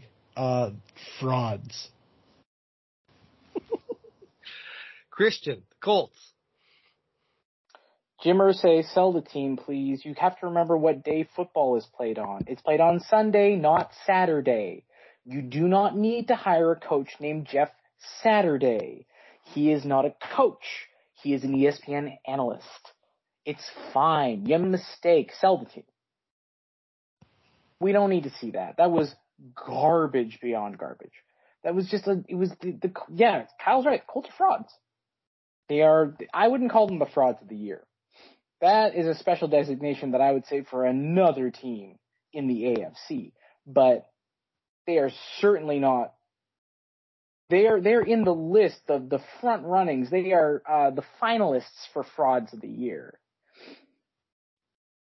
It was a pathetic season full of just questionable everything. Management, play calling, decisions, starting him Ellinger over Matt Ryan, even though Matt Ryan was apparently pretty universally disliked by his team. But Sam Ellinger was a 5th round pick in the draft as a rookie who couldn't throw the ball. He had legs, sure, but he couldn't throw the ball. He was not good, and they knew that. And they benched Matt Ryan to fire Frank Reich. Like, none of it made sense, and I just don't want to see it happen again. The Colts, yeah, they've been in disarray since Andrew Luck left, and I think even before that, because the reason Andrew Luck retired is because he kept getting hurt. The man was playing through horrendous injuries every season because they couldn't protect him. So, yeah, they are in disarray. They've been in shambles since Manning left. I don't see how you can confidently go into next season being like, hey, we're coming back to it. And the fact that Jeff Saturday having the season that he had, let's not forget the losing a 33-point lead to the Minnesota Vikings late in the season in December. And you have that dude as one of your head coach finalists for next year? Jim Irsay, sell the team. That's all. Somebody else can do better. Kristjan, the Washington Commanders. Speaking of sell the team, oh my goodness. I was literally just about to say that. You quite literally took the words right out of my mouth. Speaking of sell the team, can we just... I don't even really want to talk about the Commanders. Like, they make me sad as a football watcher.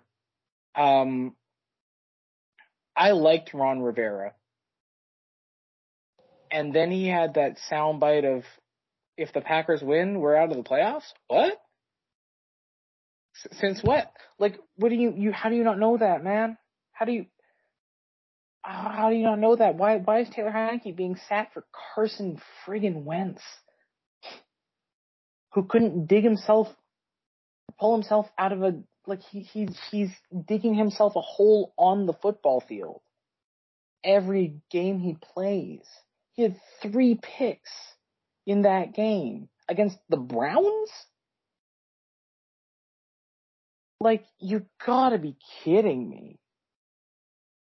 Taylor Heineke had a better shot of making, they were a playoff team. They were a playoff team.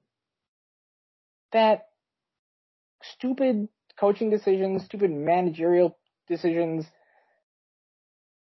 the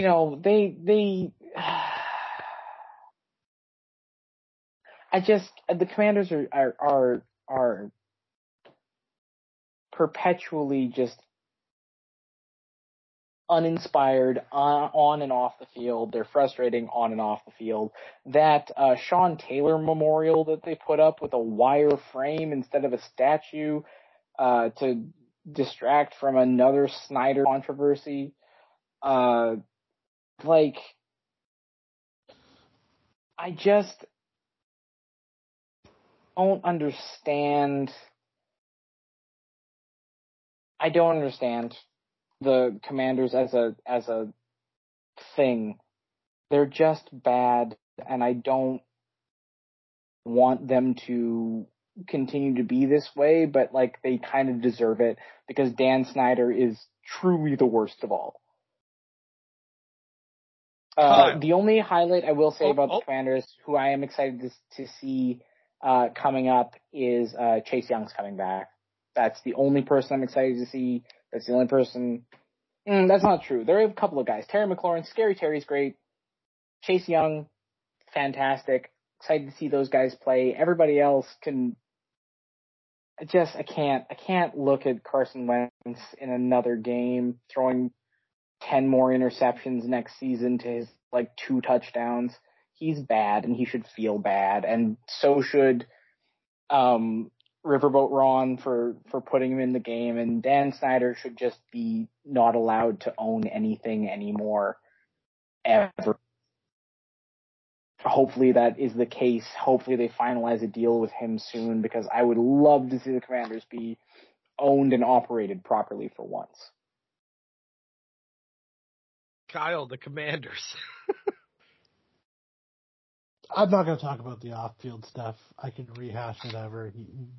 In a league where there are quite a few terrible owners, he is literally the worst one in the league by a country mile, which is saying something. Terry McLaurin's a good wide receiver.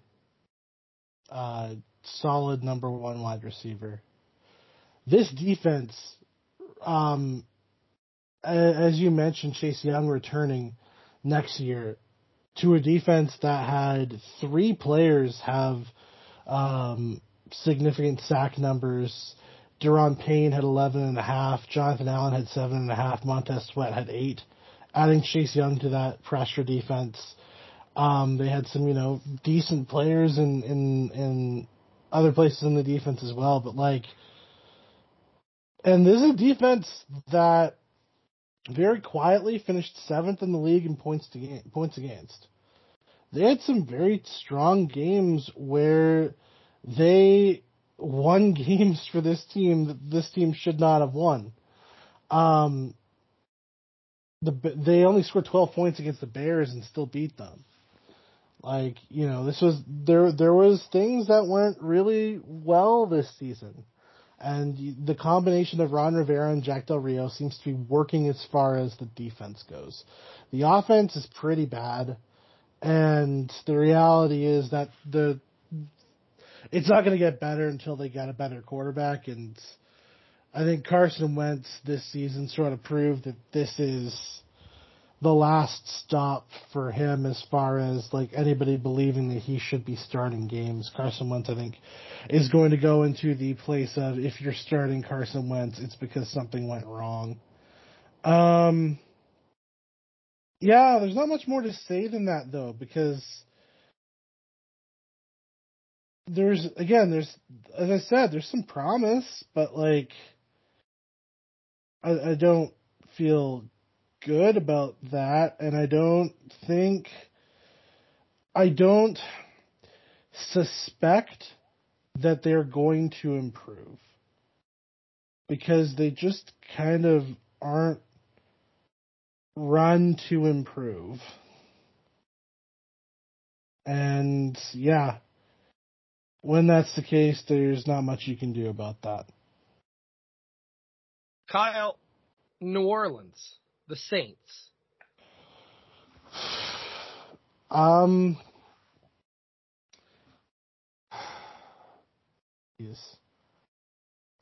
What is there to say about the New Orleans Saints?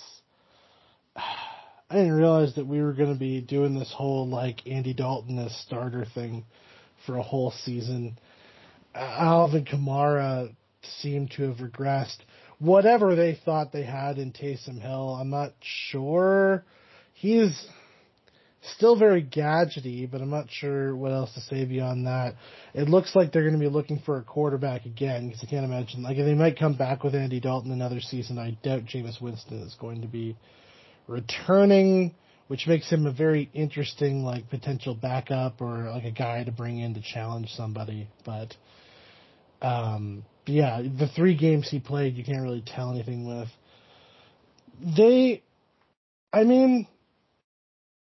started the season 4-9 and then won 3 games in a row off their bye week to get into a place where, they had a shot at the playoffs. So if you want to take some positives out of that, sure. But all the pieces of this team that we were really excited about once upon a time, that excitement is sort of disappeared. Michael Thomas got very, very hurt. Chris Olave looks like he's going to be a good receiver. Maybe. I don't know. He had a good season. There was also some problems with, with how many targets he got versus how many catches he had. There's not a lot of positive to say about this. There's talent here, and you expect that talent could bounce back. But, it might just be that whatever's left of this team just isn't working. Like, Alvin Kamara, even though he got hurt, like, you don't expect an Alvin Kamara season where he's averaging 4 yards an attempt on the ground and, is playing okay but not amazing as a receiver. You don't expect a season where Will Lutz is kicking under 75%. He's a 91, or like as a kicker on his career, he is almost 85%, and he was kicking just well below after missing a year. Like, there's not a lot of things to be really positive about. And as a Raiders fan, let me tell you, you're not going to get me to get excited for Coach Dennis Allen. I'm sorry. So, yeah. Again, the one thing I'll say is, and this is a rinse and repeat from my Carolina Panthers thing, is that, yeah, they play in a division where, you know what? 9 wins might be enough. And I guess it's a positive. Sorry. No, go ahead. Kristjan, the Saints.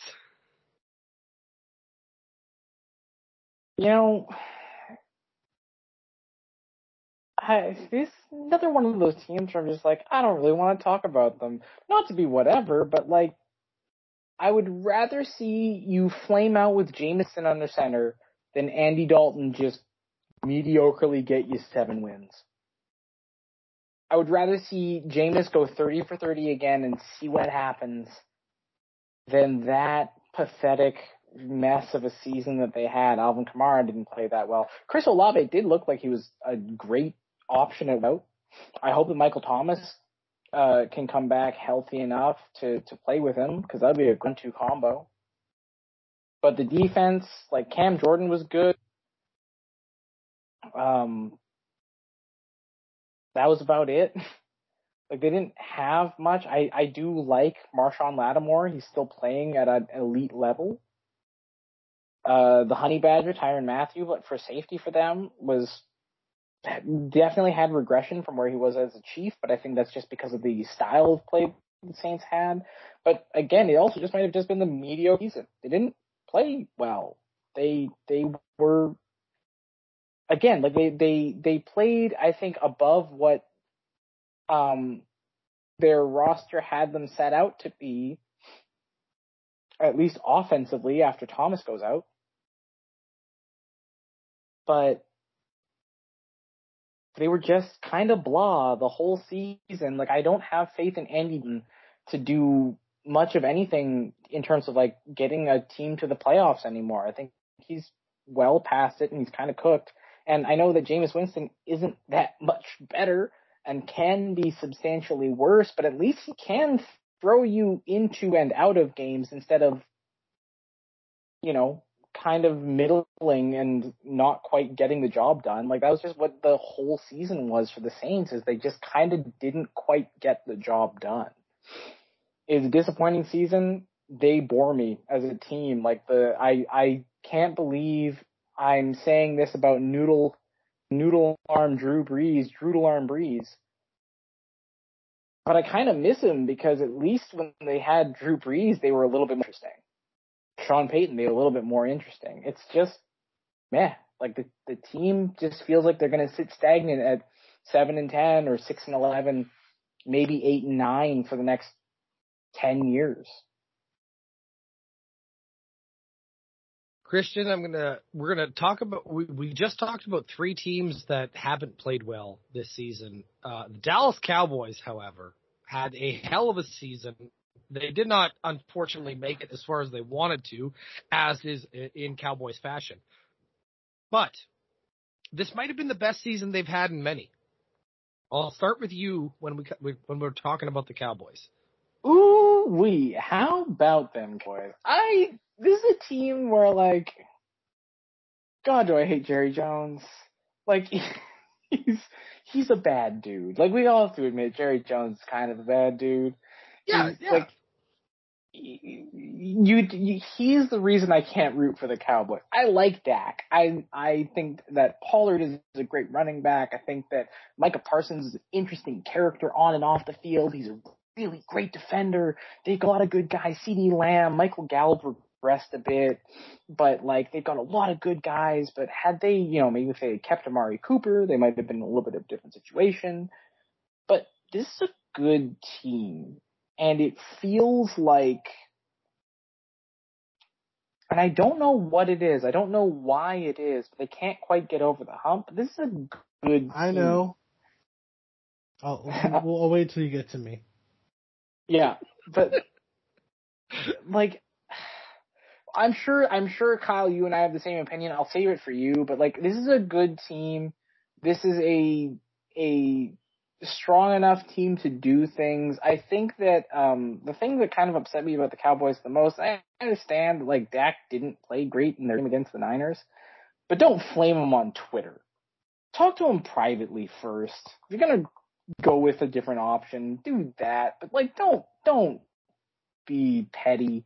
Yeah, he turned the ball over a couple of times, threw a couple of bad picks. He did that all season. He's done that his whole career. He's done it his whole career. But, like, don't flame him on Twitter. Like, that's just petty, sad, stupid garbage. Be a better organization than that. Like, I like the Cowboys as, like, they're the unlucky so-and-so. Not really unlucky, but, like, they can never quite get over the hump. I like the fact that they're a perennial playoff team because everybody talks about them.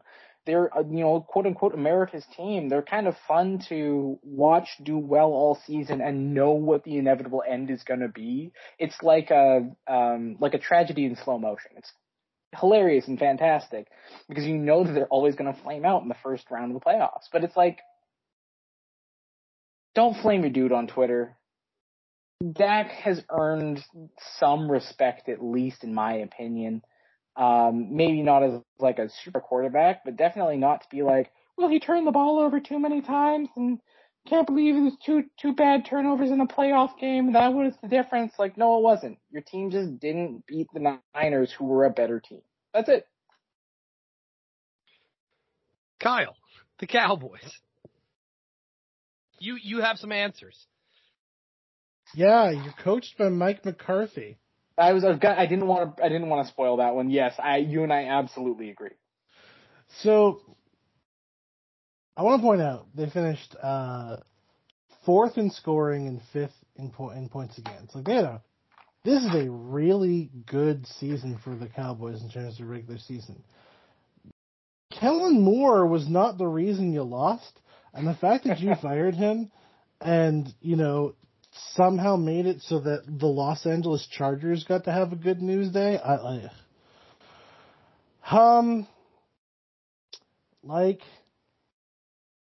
The thing about this team is that they had a few particularly impressive wins, and then some bafflingly bad performances. And I want to make sure that I'm careful with this because, again, they beat the Eagles later in the season. That was a good looking win.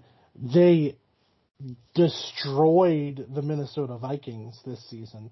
Obviously, and they played up against some bad competition, but they had 5 losses during the season. 2 of them in overtime. Tampa Bay, which that's even for week 1. You only scored 3 points against Tampa Bay. That's not a great look. The Eagles, you can kind of excuse that one. At the Packers on the road, especially in the game especially at that time when the Packers were just real bad. That's not a good look. Jaguars were in overtime, they were coming on, but giving up 40 points that late in the season to the Jaguars. And then the last week against the Commanders where they got lit up. There's positives to take away from this Cowboys season, but I do think the answer that they have found like once again, is more autonomy for Mike McCarthy, and I don't know that they could have found a worse answer than that. I will say one more thing, just as an addendum to the both of our answers, that Cowboys had one of the most interesting win-loss records of the entire season, because their home record, they were 8-1 when they were playing in Jerry World, and when they were away from home, they were 4-4. And the reality is that chances are you're going to have to win some road playoff games. Especially if you're the Cowboys. Yeah, and so, like, yeah, this is not I mean, again, it's hard to be disappointed because this was a very good season, and I do think, even considering the Cowboys' expectations, I don't think this is a bad season. But this is a team that, like, again, they're very much like Buffalo, that it's a Super Bowl or bust team, and unlike Buffalo, I don't think they've quite earned that place. So, yeah, you're gonna have a tough time going forward, because I think I don't know that things are gonna be getting better. Again, they're still dealing with the realities of their insane salary cap problems. Fair. Kyle, the Miami Dolphins. Talking about the Miami Dolphins, like, I have a hard time. Like, it's the NFL, so on the one hand, you can't throw out any seasons. You don't get to do that. This is just sort of like the reality of what happens in the NFL. But, like, let's talk about, you want to talk about volatility? They won 3 in a row. They lost 3 in a row. They won 5 in a row. They lost 5 in a row. Then they beat the Jets and lost to the Bills in the playoffs. Like, and it was just that kind of season for them, where it was they get on hot streaks, they get things rolling. Tua at different times looked like the absolute answer, and very, very much not the answer. Teddy Bridgewater, I think, might have just sort of sealed the deal of his career as a clipboard carrier extraordinaire. But the frustrating thing about this team is that whoever the quarterback is going to be going forward, Raheem Mostert looks like a very good running back and has sort of proven himself to be, especially as a scat back, has proven himself to be a very, very solid option. And Tyreek Hill is absolutely that guy, and I don't think he's the fastest guy in that receiving core, because Jalen Waddle might just be that fast as well. I feel like this is a team that, as much as I'm reticent to do it, and there are problems in defense, and there's problems in other places with this Dolphins team, I'm willing to say, you know what, enough stuff happened with injuries, with wild stuff going on throughout the season, and with not being able to really establish yourself and a baseline for this team, where it's like, okay, yeah, it's unfortunate, but maybe let's try again next year before we make any rash or abrupt decisions, because it's possible this team is just going to be able to figure it out and more comfortably make the playoffs next year. Of course, it's also distinctly possible they go completely in the other direction, because, again, there's not much we can really take from. It's hard to find something that you can really take solidly from this season, at least as far as I'm concerned. Kristjan, Miami. Tua Tagovailoa had concussions in 3 months. I know they had these weird up and down wins and losses streaks and things like that. For the first half of the season, Jalen Waddle and Tyreek Hill were both in the top receiving yards for the NFL individually. And as a duo, were setting historic numbers. Like they were insane. Both of them were two of the first 5 to 1,000 yards on the season. And I think if Tua stayed healthy, Tyreek might have had 1,000 on the season. But 3 concussions in 3 months. I don't know what to do with that. Like, I think that, Bridgewater was not the solution. And then also got hurt. They did have a suspect defense, but like I know they tried to shore that up with Bradley Chubb midway through the season. It was such a weird season for them. And then the way that they went out with Skylar Thompson, QB3 Skylar Thompson, almost winning game in Buffalo is wild to me. Like, it was a very strange thing. I feel like they didn't have any luck with the injury bug, especially to their most important player. I agree with Kyle, and I want to see how it goes next season before they blow anything up, because it was an interesting season to watch. It's just that, it's hard when you have what seems like a good core group and you can't keep them together because everybody keeps getting hurt. Tyreek wasn't healthy for the entire year. We know about Tua not being healthy at all. Again, 3 concussions in 3 months. Shouldn't be playing football at that point. I respect the guy. He put up great numbers and is a good NFL QB. It's just that your head can't take that much trauma. And like the defense was meh for half the year and good for the other half, or like okay for the other half. They're an interesting team. I also don't have any faith they're going to be good next year, because teams that like have these crazy injury years, I think about like, man, the Chargers always look so good regular season wise at the start of the year. They look like they're going to be beast dominant, and then they also have injury bugs every single year. So it's like, I can't trust a team to not get injured like that. I can't trust Tua to not get injured like that. So I'm interested to see how next year. Pardon? 49ers too. They get hurt every year. Yeah, Niners every year. They're on their 4th string quarterback in the NFC Championship. It just feels like there are teams that are kind of cursed with that injury thing, and Miami might just be one of them, because man, oh man, have they not had, like, I'm sad that they had the end of the season they did. And I'm sad that Skylar Thompson had to try to come in and be the hero. It's just that, like, they couldn't avoid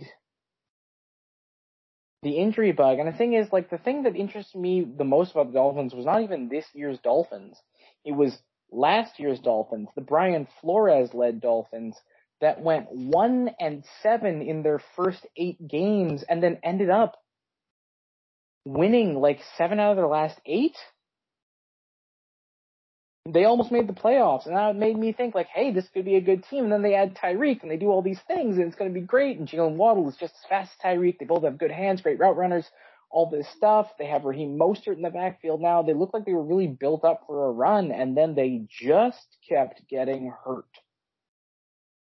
And, as much as that injuries are a part of the game, man, did Tua need to not get 3 concussions in 3 months, because there were games where you're looking at him and he was like playing fine, and then he's throwing 3 interceptions in a half because his head's he literally can't see the players on the field. Like, I don't like watching that guy play hurt. Not only is he, in bad health, and it's scary to watch, the neck injury that happened in Buffalo. He's the Green Bay game. He's throwing like crazy interceptions. Doesn't look like he can see anything on the field. It's scary to watch, and then on top of that, it's just bad football. Like on in every sense of the word. It's bad. It's bad for the game. It's bad for the brand. It's bad for everything that's going on. And it's just sad to watch. And I hope that the Dolphins don't have that kind of injury stuff next year, because I think they would be a team that could go toe to toe with some of the juggernauts if they can get their scoring momentum going. Like, I remember when they beat the Bears, and it was like the Bears had their number, it seemed like the whole game, and then Miami just went off. Like, they scored like 41 points in 2.5 quarters.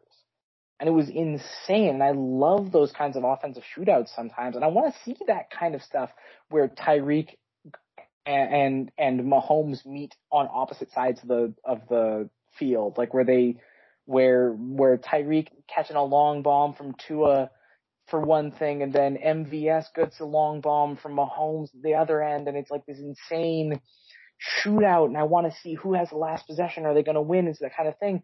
And if Miami can't stay healthy, that's just never going to happen.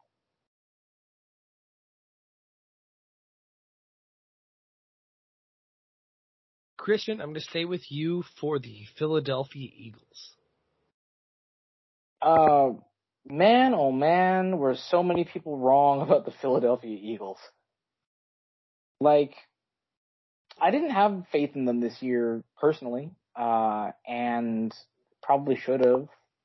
Jalen Hurts, I thought, was a cool experiment. Didn't know how that was going to turn out. A.J. Brown, signing him, great, fantastic. Love to see it. They balled out so well. They shored up their defensive line is terrifying. If they get 5 sacks in the Super Bowl, they'll be the team with the most sacks in a season, playoffs, and regular season combined ever. Beating the Bears from 84 and 85. They're scary on offense with that rushing attack, and they have A.J. Brown, they have Devontae Smith, they have Jalen Hurts just able to take over a game with his legs and his arm when he needs to. A sure bona fide MVP candidate. And you know, their defense is solid in the secondary. The front seven is terrifying. They're just, all in all, they have been from the front to the back of the year the best team in the league. I don't think I can say anything else about them. They're just, from top to bottom, have been the most solid, most consistent, best team in the league the whole year.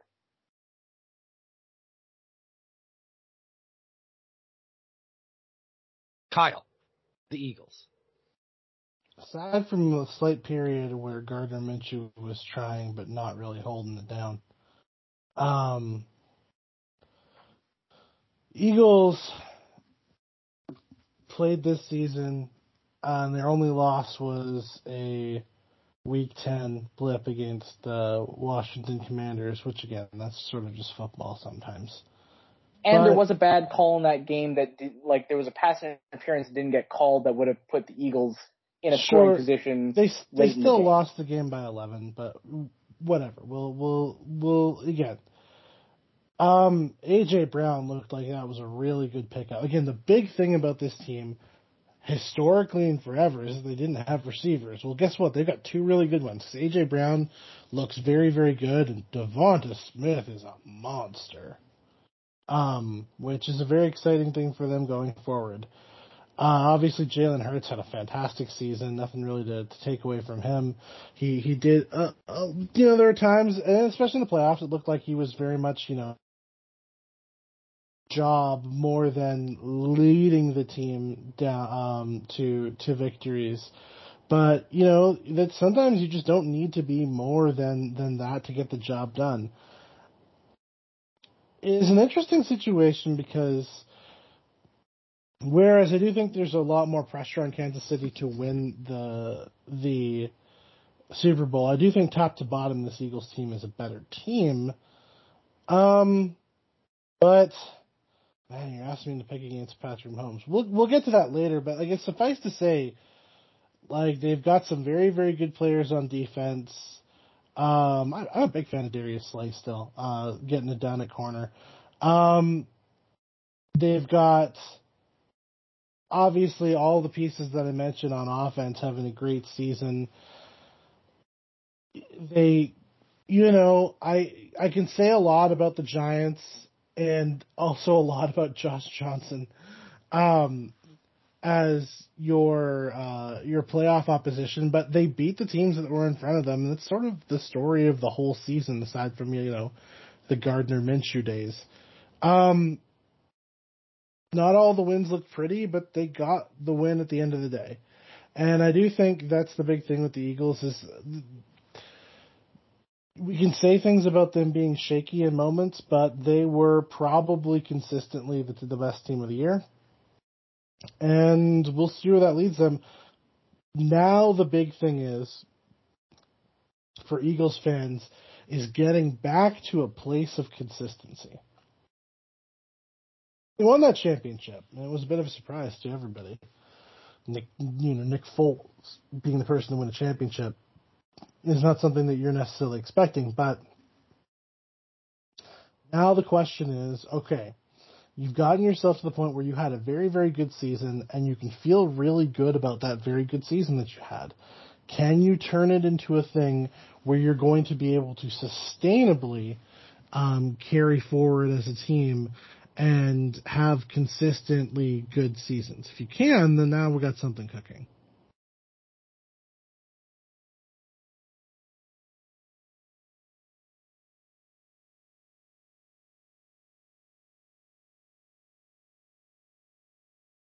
Kyle, I'm going to stick with you. The Atlanta Falcons. One. Because on the one hand, you should probably feel proud of being able to get 7 wins out of this train wreck of a roster. And some pieces emerged. Tyler Algier looks like a really like a solid running piece as a running back. They have one of the best kickers in the league in Younghoe Koo, which you can scoff at the kicker, but ask the Cowboys. You need consistency at that position for sure. There's pieces in the defense that look okay. My big problem with a lot of this stuff is, yes, it looked not awful for a season, and especially a season where it looked like, oh, this was going to be a long one for the Falcons, and the Falcons really don't want to fade into irrelevancy necessarily. But coming out of a season like this, and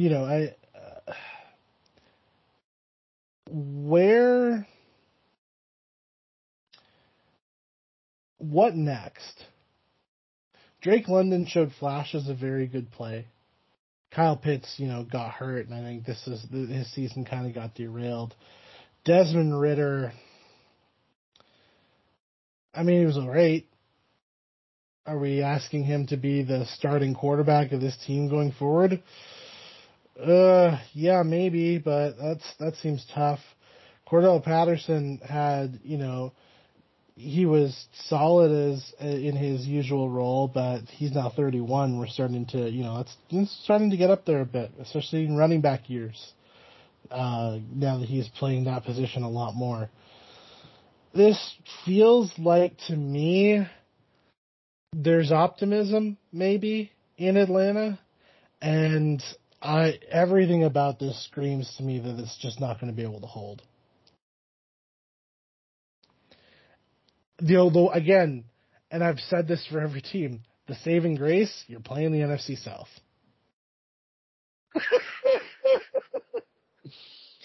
Kristjan, Atlanta. I think I'm going to lead with what Kyle ended with, the saving grace you play in the NFC South. Yeah, they exceeded expectations this year, minus Kyle, who, getting hurt, and then, his first few games of the season, first 6 games of the season were terrible. They weren't using him properly. I feel like there are a lot of things that need to be fixed for this team personnel-wise, but also just scheme-wise. Like, they just need a better coordinator. They need a better something to get a kickstart on what this offense and defense should be. Kicker, great. Really solid this year. It's just that it feels like they're missing stuff still. I will say one thing about the Falcons that's really good. 8th pick in the draft. Good for you guys. Like, you might be able to get a really good value spot, like, piece there. Hopefully on defense too. Yeah. Because that was the thing they definitely need. But like, it's, they play in the NFC South, and boy, is that a bad division. You could take it this upcoming year, like, just like any of them can, because I don't think that Brady's going to be back for the Bucs. So you have that advantage of them having to start a different quarterback, probably. And yeah, none of the teams were great in the NFC South. And funny enough, the Falcons had the second best plus minus, like, points differential in the NFC South. They were behind. By the way, all the teams in the NFC South had a negative point plus minus for points differential, with the Bucs, who ended up winning that division, being the worst at a minus 45, followed by the Panthers, who were a minus 27, then the Falcons, who were a minus 21, and then the Saints had the best at a minus 15. But I think the Falcons could do it. Like, I think they have the opportunity to. I think they're a one and done in the playoffs, but, like, I think they could be fine next year. They could be a playoff team. They're close because the rest of their division sucks. The only thing that you have to wonder is, like, they got a lot of okay quarterback play out of Marcus Mariota, and I'm not sure that he's coming back next year. Oh, probably not. But I mean, like, Desmond Ridder could be fine. Like, I think that, again, like, I think the division is bad enough where you could sneak through with an 8-9 record. Kristjan, I'm going to stay with you for the 49ers. Yikes, this team. You guys are cracking me up. No, I'm not saying that in a bad way. I'm saying that in a scary way. This team scares me. You lead off the season with a loss to the Bears. Those Chicago Bears, who are drafting first because they were the worst team in the NFL.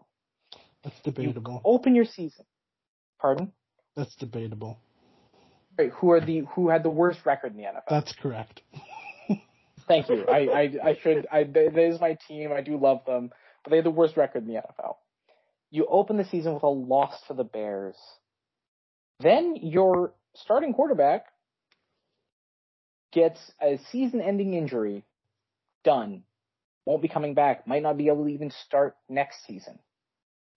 For at least for the beginning of it. Trey Lance out for the year, and they move back to Jimmy Garoppolo, who had one big long playoff run for the 49ers and has played off and on, good and bad, for the team since then, including in that role against the Kansas City Chiefs 3 years ago. Off and on, good and bad. Had a chance at a ring and just blew a throw way overthrew a wide open receiver who had 2 steps on a guy in a Super Bowl. That sucks, man. And then he gets injured. And in steps Mr. Irrelevant, the last pick of the draft in this past draft, Brock Purdy. And he wins 7 straight games to take them all the way to the NFC Championship, and then he tears in the first few plays of offense for the 49ers. He completes his first 2 passes and then tears his UCL. And then they have to go to quarterback 4, who is Josh Johnson, who gets concussed, and so they have to bring back Brock Purdy with a torn UCL to play the rest of the game. The man couldn't throw. Like, he literally physically could not throw, and so they ran the rest of the game when they were down 31-7 to the Eagles. It was not a fun way for them to go out. I was really sad that was the kind of way that it had to be, but this team is terrifying. Historically good defense, incredible production on offense. They are scary in every way, shape, and form. How they started the season, like, not so good with a lot, like, they were under 500 for almost the first quarter of the season. They were under 500. And then they just kept winning. And they kept winning and kept winning and kept winning. They didn't lose since Halloween, I think, until this past week. And it was an incredible run, and I was excited to see how that team worked because, you know, the opening of it was not great. And then they just kept rolling. Like, they were a shoo-in since they got beat by Kansas City to win games. And kudos to them. I hope that their guys get healthy because that's a terrible way to end a season. I'm so sorry for that. Like, kind of those kinds of bad luck things to happen in those ways. I think in that last game, Trent Williams, calm down. Don't body slam a guy to the ground when you've already lost. The game's over. Don't do that. That's just poor sportsmanship. But, like, this team was scary. This team was scary to look at every week and be like, yeah, they're going to win. Don't care who their opponent is. Yeah, they're going to win. And you were right up until this game. And the only team they faced, I know that they had to go to their fourth string quarterback in Josh Johnson. I know, but they still were in the game for the first quarter after Purdy got hurt. Then Johnson takes a football off the face mask that's getting snapped to him, and it just falls apart from there. But, like, this 49ers team, if they can bring back most of what they had this season to next season, I wouldn't be surprised if they were king of the hill at the end of next season.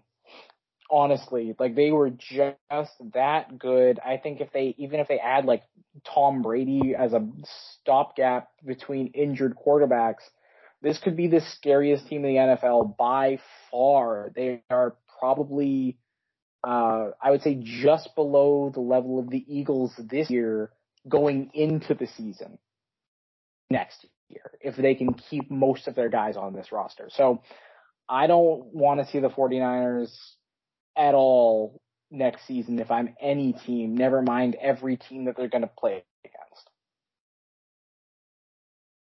Kyle, do you agree? I agree that pound for pound they were the best team of the season. And I agree that there's a lot of talent all throughout the roster. Kyle Shanahan did a great job. I will say losing D'Amico Ryans is going to be a blow because he ran a real good defense this year. And it showed throughout the season.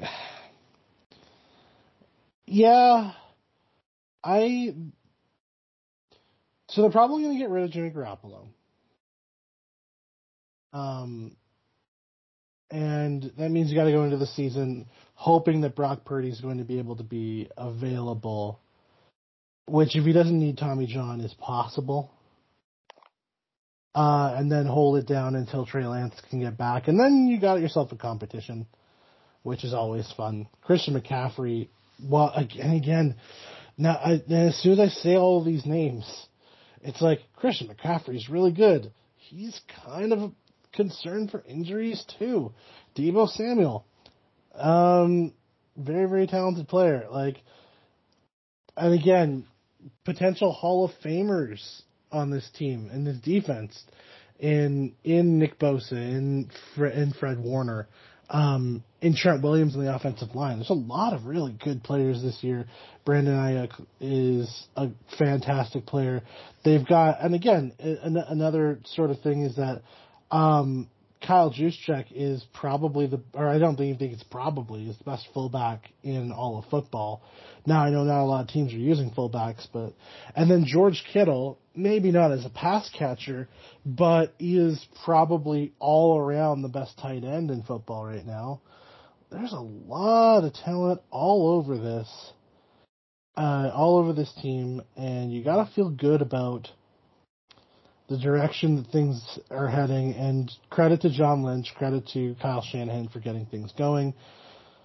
Now they just need to figure out what the situation is going to be for quarterback, and then you got to ask yourself, with all these people who we're talking about, especially guys like Christian McCaffrey, who have had long histories of injury, are you going to be able to actually stay healthy? Because, and this is the reality of the sport, and there's a lot of fluky injury stuff that can happen. It makes it very tricky to predict. But the best ability is availability. And for the San Francisco 49ers, that has been their almost only problem in the last several years, is can't stay healthy. And yeah, that's still, like, we can say year after year, oh, if they can only stay healthy. Well, they kind of have to at some point in order to make this work.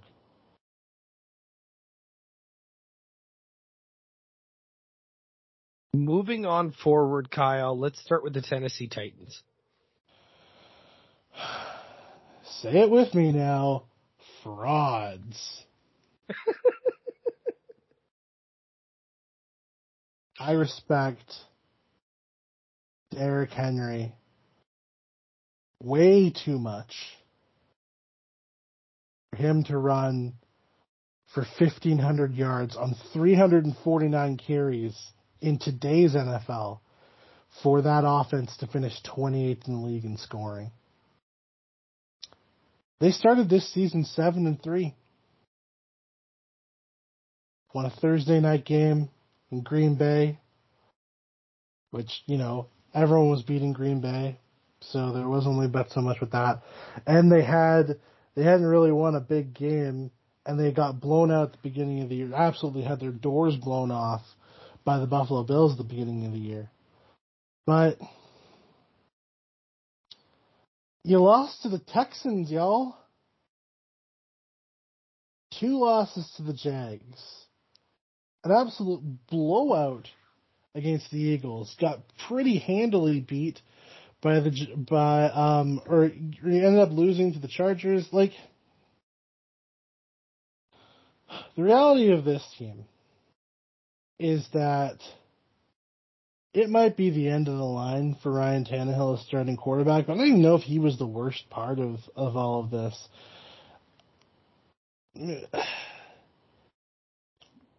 I'm starting to wonder if we can, because off of a team that, you know, a season ago finished 12-5 and was the number 1 team in the AFC. But Mike Vrabel might be on the hot seat, because I mean, you lost your quarterback, which is unfortunate, but like, you still had a bunch of the pieces humming, and the reality is, like, one thing I will say about this, I talked earlier about, I don't know that I've ever seen a receiving core as messy as the Chicago Bears receiving core. I think Robert Woods is a better receiver than any of the Bears, than any receiver on the Bears, but he only had 527 receiving yards. Like, even if you have Derrick Henry, you still, in order to get the best and the most out of Derrick Henry, who is going like a bruiser back, is to be able to legitimately make teams believe you're going to throw on them and have success throwing on them. And Ryan Tannehill is not that answer.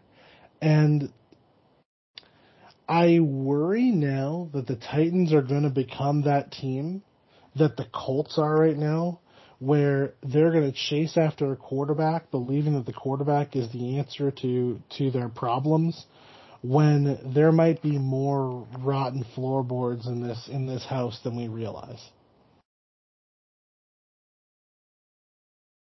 That's what I've got. They're frauds. Kristjan, frauds?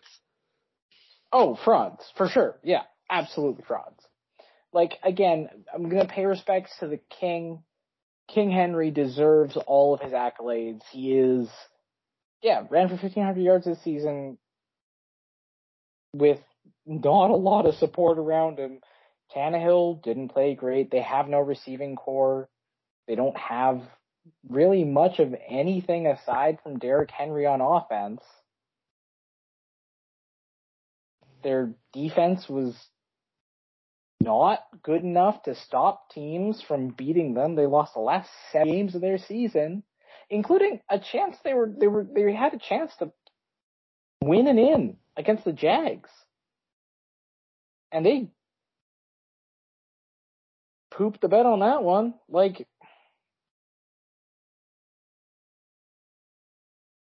I don't know. They are definitely frauds because I think the reason that I call them frauds, they were 7-3, and everybody said that they were shoo-in for the playoffs, and then they still lose out in a bad division, a division that was won by a 9-8 Jaguars team that was truly terrible the year before. I don't see them recovering. I don't think the quarterback is necessarily their problem. I think they need to fix just about everything else around the quarterback and maybe think about moving Tannehill or trying to sign somebody else, somebody new, somebody better, or at least more less Kirk Cousins, more Jameis Winston. I'm going to keep going back to Jameis because having somebody who can throw you at least into games instead of just out of them would be real nice. Honestly, I feel like if they can find a way to get Derek Carr and not lose like their soul in that trade, which I don't think it's not going to cost them that much. I do think that might get them to a decent place.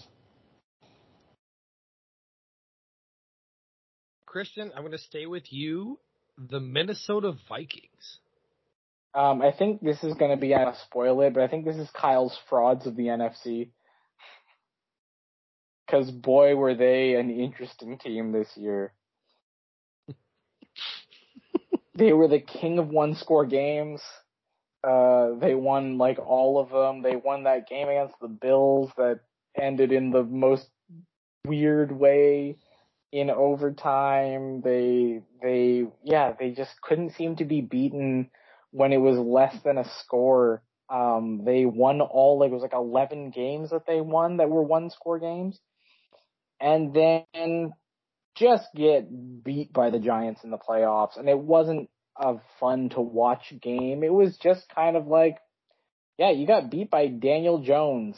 Cool, guys. Your defense was historically bad this year.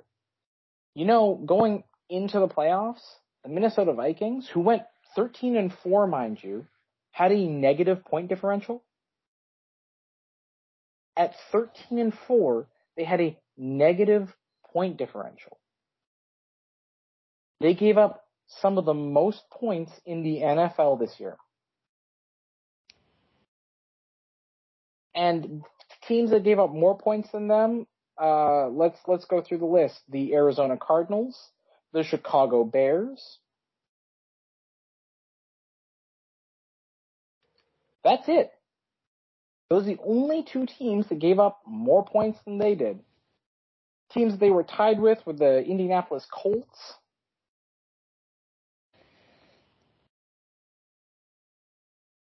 I believe there was one more, but I might be wrong about that.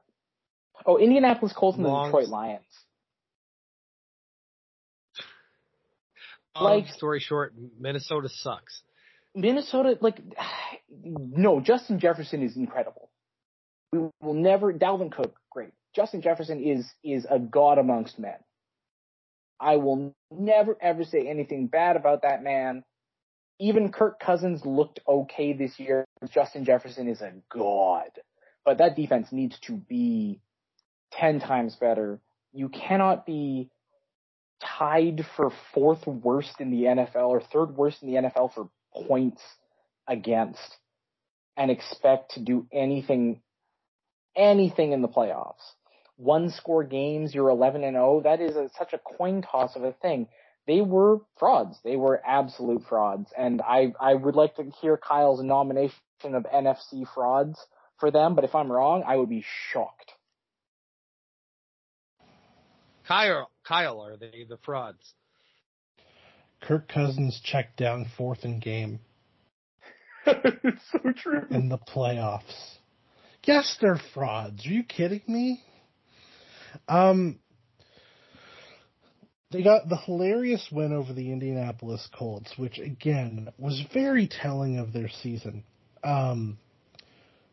They went to again, they had a lot to play for.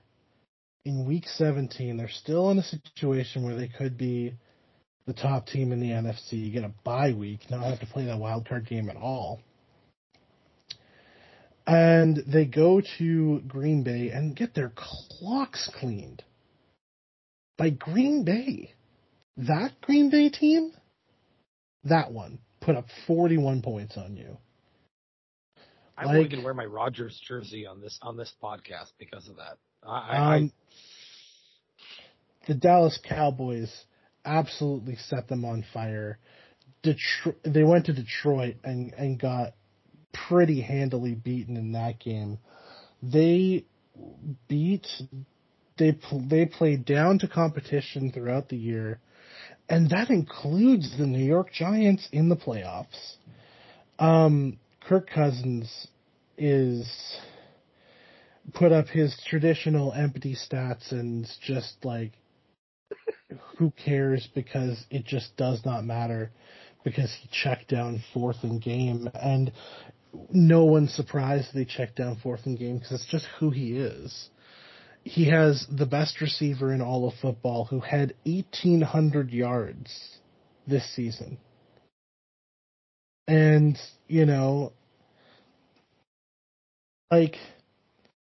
was still scared to throw to him in certain situations. It's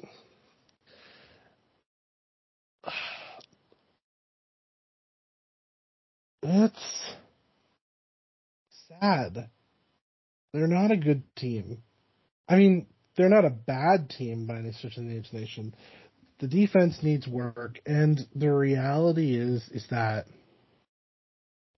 if you have Justin Jefferson and Adam Thielen, who's still not a bad receiver by any stretch of the imagination, you need a better quarterback, or at least a quarterback who's willing to take some risks and go after try to pull the trigger on these guys. I want to point out Nick Mullins.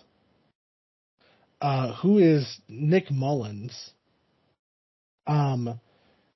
In the 4 games he played, he's never started a game, threw 21 for 25 for 224 yards, a touchdown and a pick, and 9 yards per attempt. Wow. That's not a lot of passes, but it's telling that they had, Dalvin Cook is an excellent running back. They had multiple solid receivers. KJ Osborne has sort of emerged as a very solid receiver, and TJ Hawkinson, when he played, looked like a good quality pass catching tight end. Adam Thielen, again, I think there's still something left in that tank. And then what can be said about Justin Jefferson aside from wow? But it's like,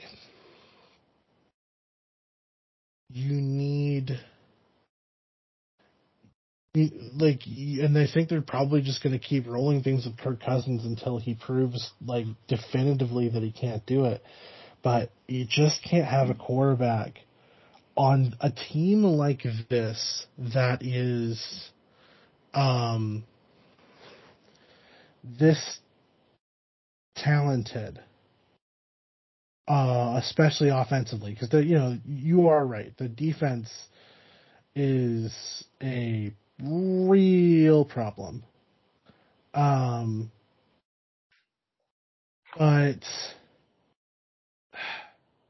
you need better than what you got out of this season from Kirk Cousins when you're on a team like this where it's just like. So I'm just going to pull this up now so that I have it correctly, just to be clear on what we're talking about. In terms of QBR this season, Kirk Cousins was 23rd. And that offense was still a top 10 offense in terms of points scored. He was behind Matt Stafford, Kyler Murray. Like guys that we're talking about who we don't really see that highly as quarterbacks.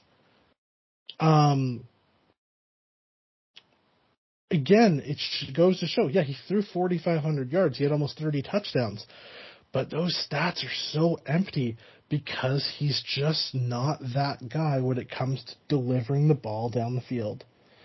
And we can talk about it until we're red in the face. Is like, Kirk Cousins is exactly the type of quarterback that you are scared to replace because he's probably better than the guy that you're going to get to replace him.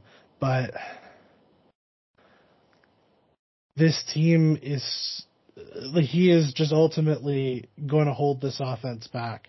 And the reality is this is a team that needs to ball out on offense because that defense is not good. Kyle, I'm going to stay with you. The New York Giants.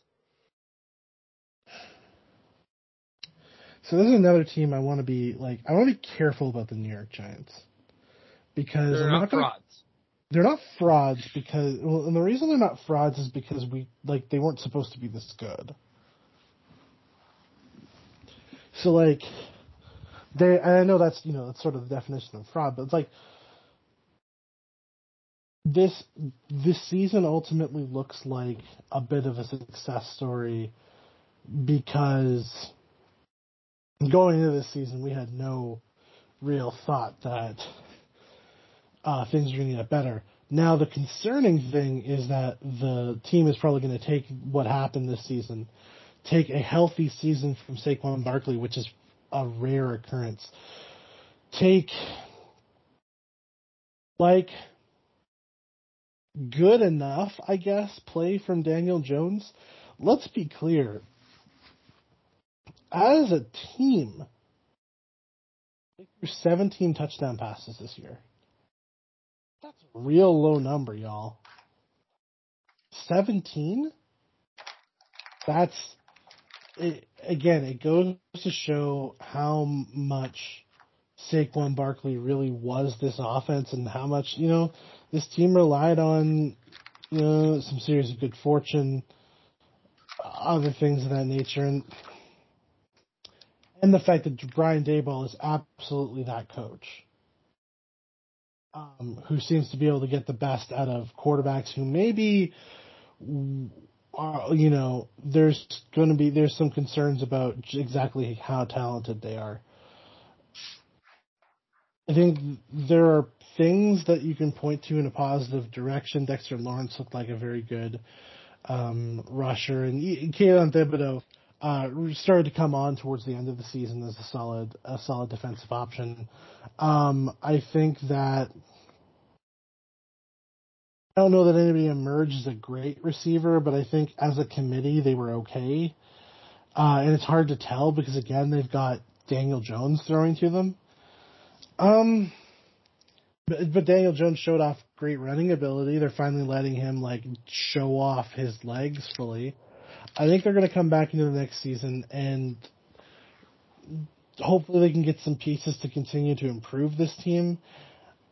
The one thing is this, and I think this division is still tough, so it's going to be very difficult in order to sustain this kind of thing going forward. But I think they've got the right guy in charge of the team, so that's at least something.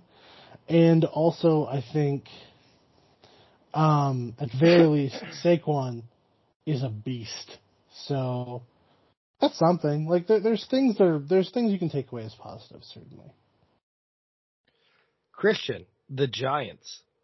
I'm going to start with the negatives. Not usually what I like to do, but I got to start with the negatives here. First negative: do not, under any circumstances, New York Giants, please do not pay Daniel Jones. He doesn't deserve it. I'm sorry, Daniel. You don't deserve it. There were plays almost every week, if not every week, because I watched a lot of it. I've seen a lot of the film where there is a wide receiver who is clear in open space, downfield, like at least 5 yards of space around him in almost every game, and Jones checks it down.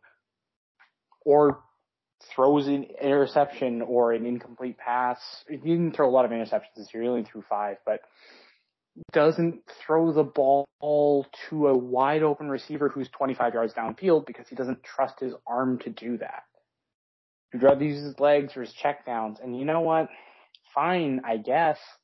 But Saquon can't be the whole team because, yeah, he has a tendency to get injured. I think the reason he has a tendency to get injured is because he is that guy, but they didn't have the line to protect him. And that defense played pretty well this year. That line was good. Kayvon Thibodeau was awesome towards the end of the year.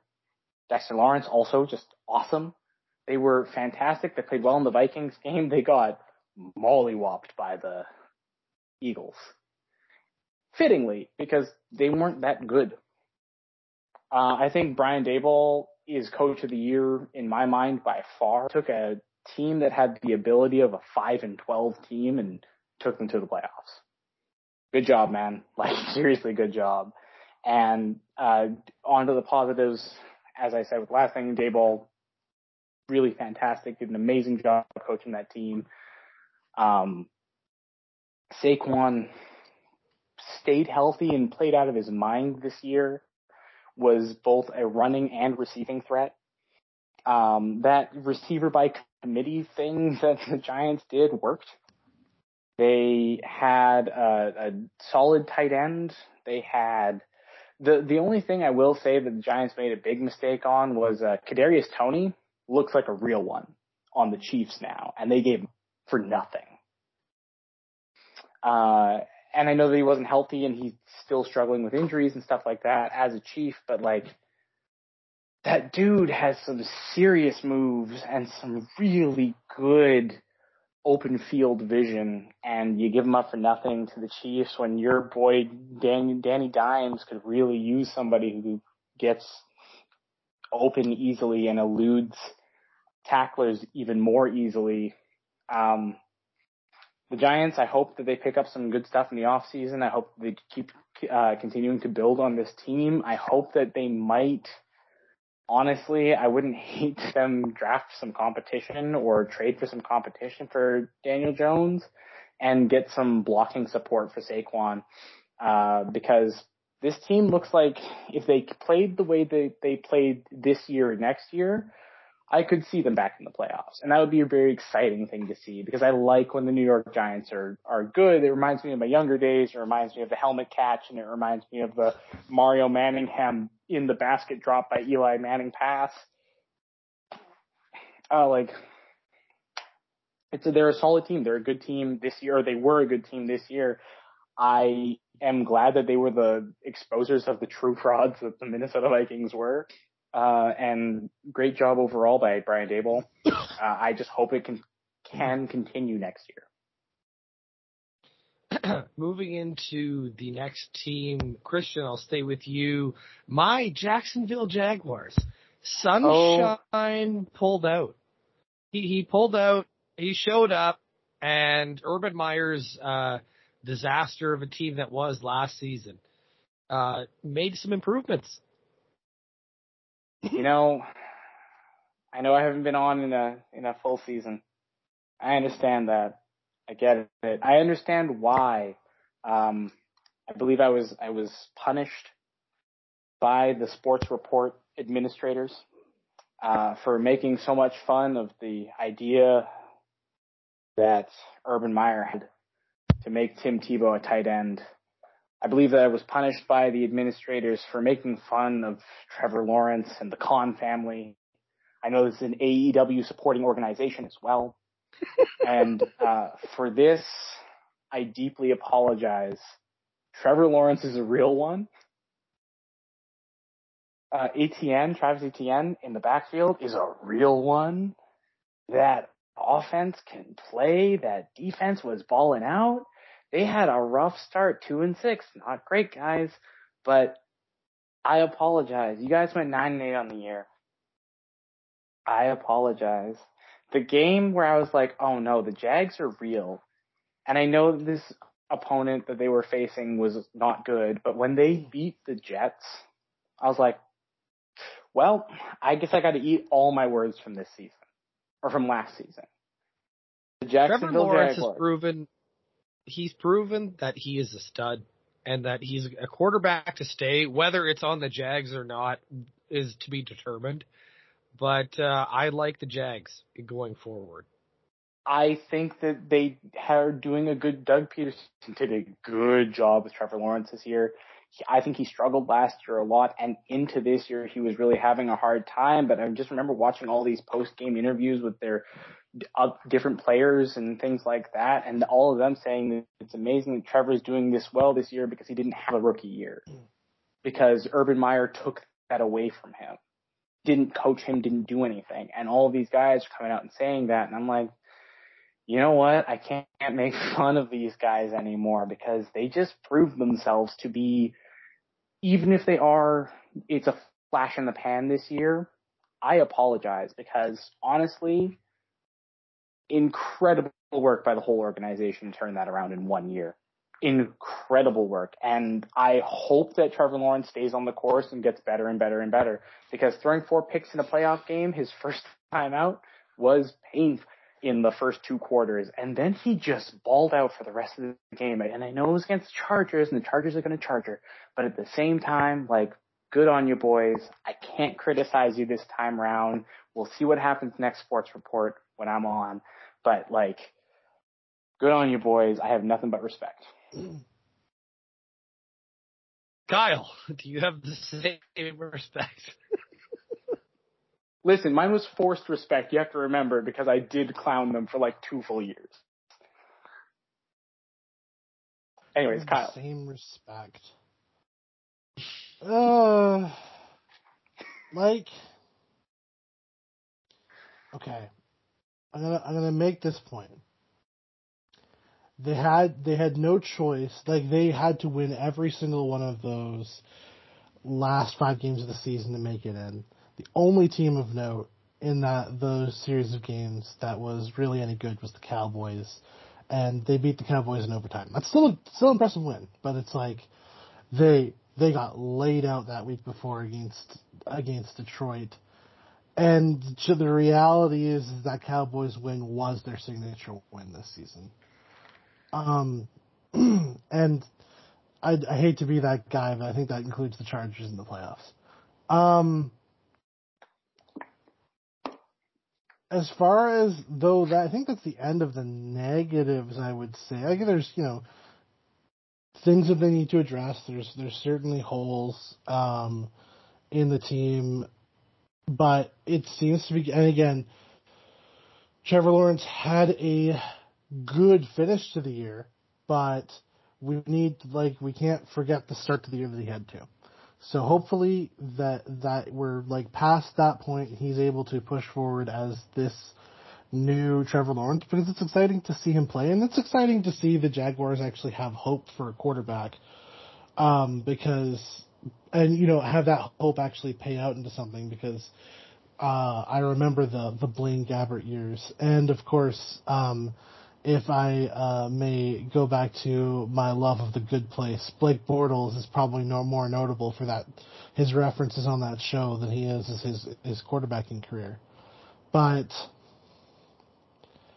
And Travis Etienne, very solid running back, appears to be like a real deal running back that they can plug in and sort of go with. And James Robinson's certainly not a bad one as a did not have a bad season either.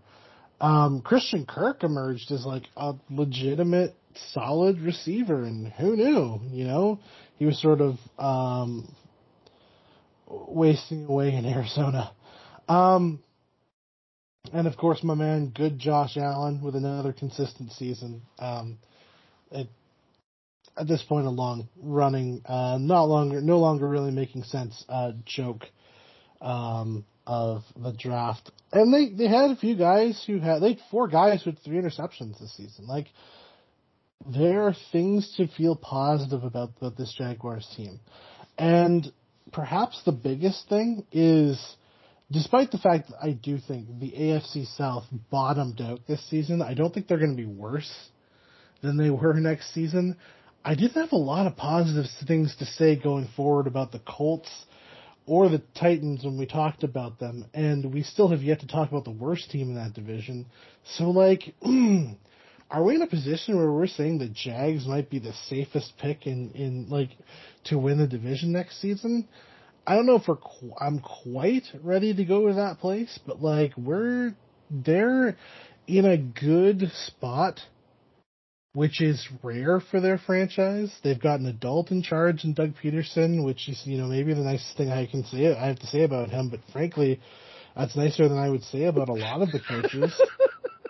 So, like, yeah, Jags positivity, why not? Now, is that going to get you to more than, or is that going to get you to the next level? No, the next level is going to require a bit more rounding out of this team, hopefully picking up a true number 1 receiver, couple more pieces for this defense.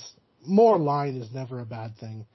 And watching Trevor Lawrence, he does have the next step that he has to take.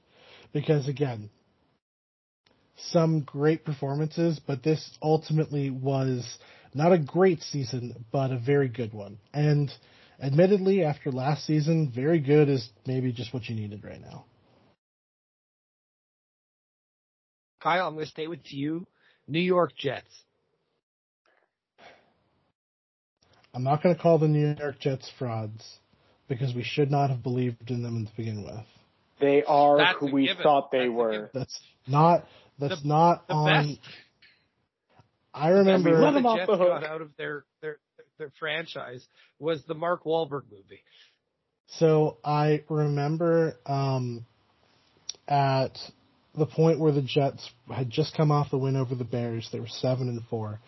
I was having a conversation with my friend John about the franchises in the league that are like absolute fail franchises, and it will take time for them to dig out of being fail franchises. And I included the Jets at 7-4 as being a fail franchise, and he said that was unfair of me to do to the Jets, and maybe so, but boy, did I prove to be right. I want to point out the New York Jets lost 6 games in a row to finish the season. In their last 3 games, they combined to score 15 points. Like, yeah, they didn't score a touchdown. No.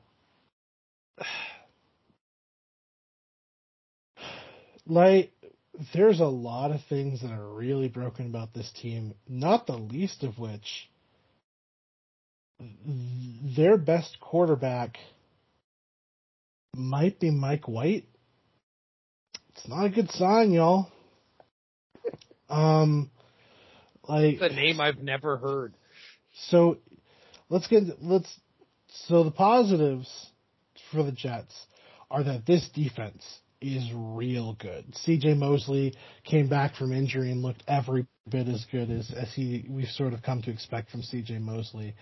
Sauce Gardner looks like a legitimate cornerback, and his opposite, or the other cornerbacks in his opposite, DJ Reed, another solid corner as well. They've got some solid players all around the defense. Quinnen Williams looks like a beast. And even Carl Lawson came out and had a pretty good season too. Like, there's a lot of positives that you can take from this defense. They ended up being very good. 4th in the league in points against. Really solid at, especially at least the beginning of the season, were really, really impressive at containing the pass. Didn't really allow a lot of teams to have big passing games. I think the high for passing yards against them this season was 261. against, the Cincinnati Bengals. Well, that's the team that's going to pass against you. That's a good season. And, got some good defense, did a good job in that front, but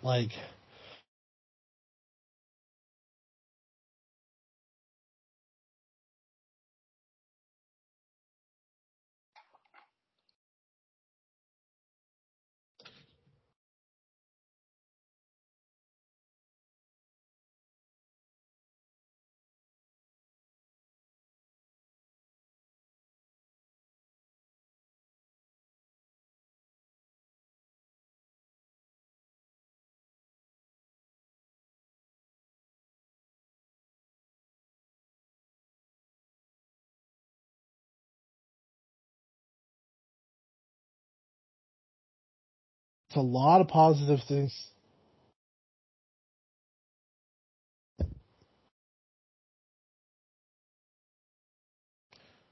I was saying, ultimately, that's a lot of positive things to say when we're talking about, Brees Hall is going to be coming back, is going to be a monster.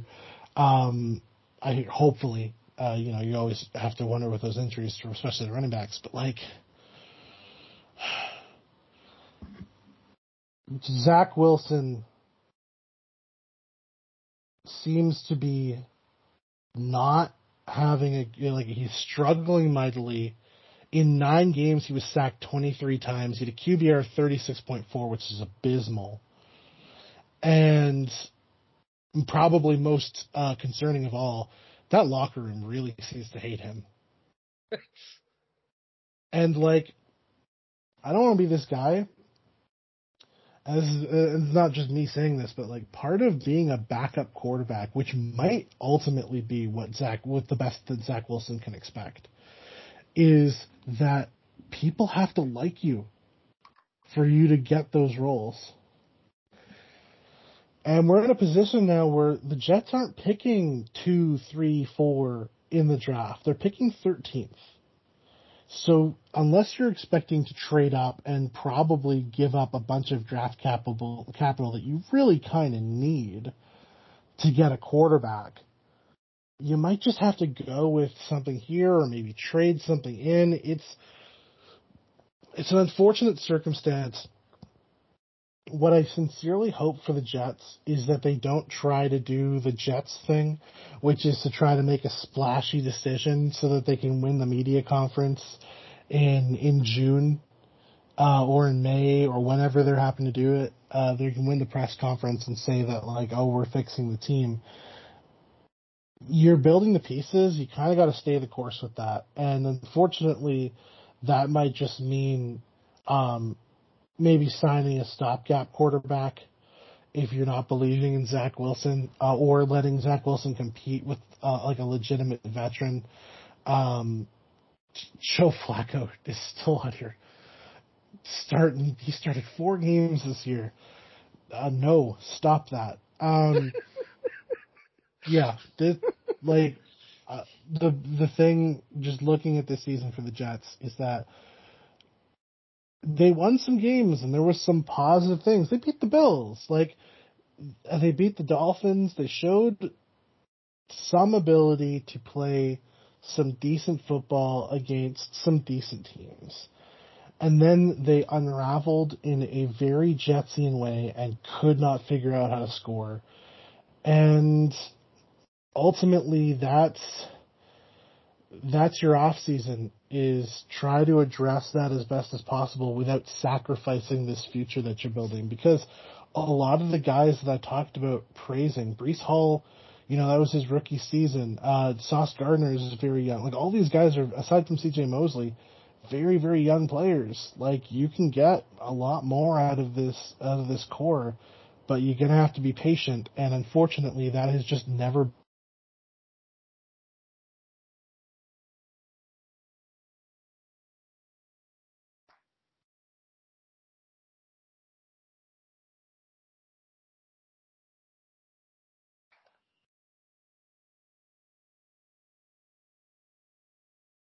Kristjan. I'm not sure how much you got out of that, but yeah. I think I got it all, or most of it. Okay, cool. Kristjan, the Jets. Okay, I need to throw this stat out there. November 20th, 2022. A Zach Wilson-led offense against the New England Patriots.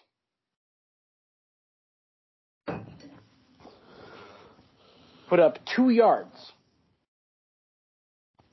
in the second half of that game. They lost 10-3. 2 Yikes. yards Yikes. in the second half.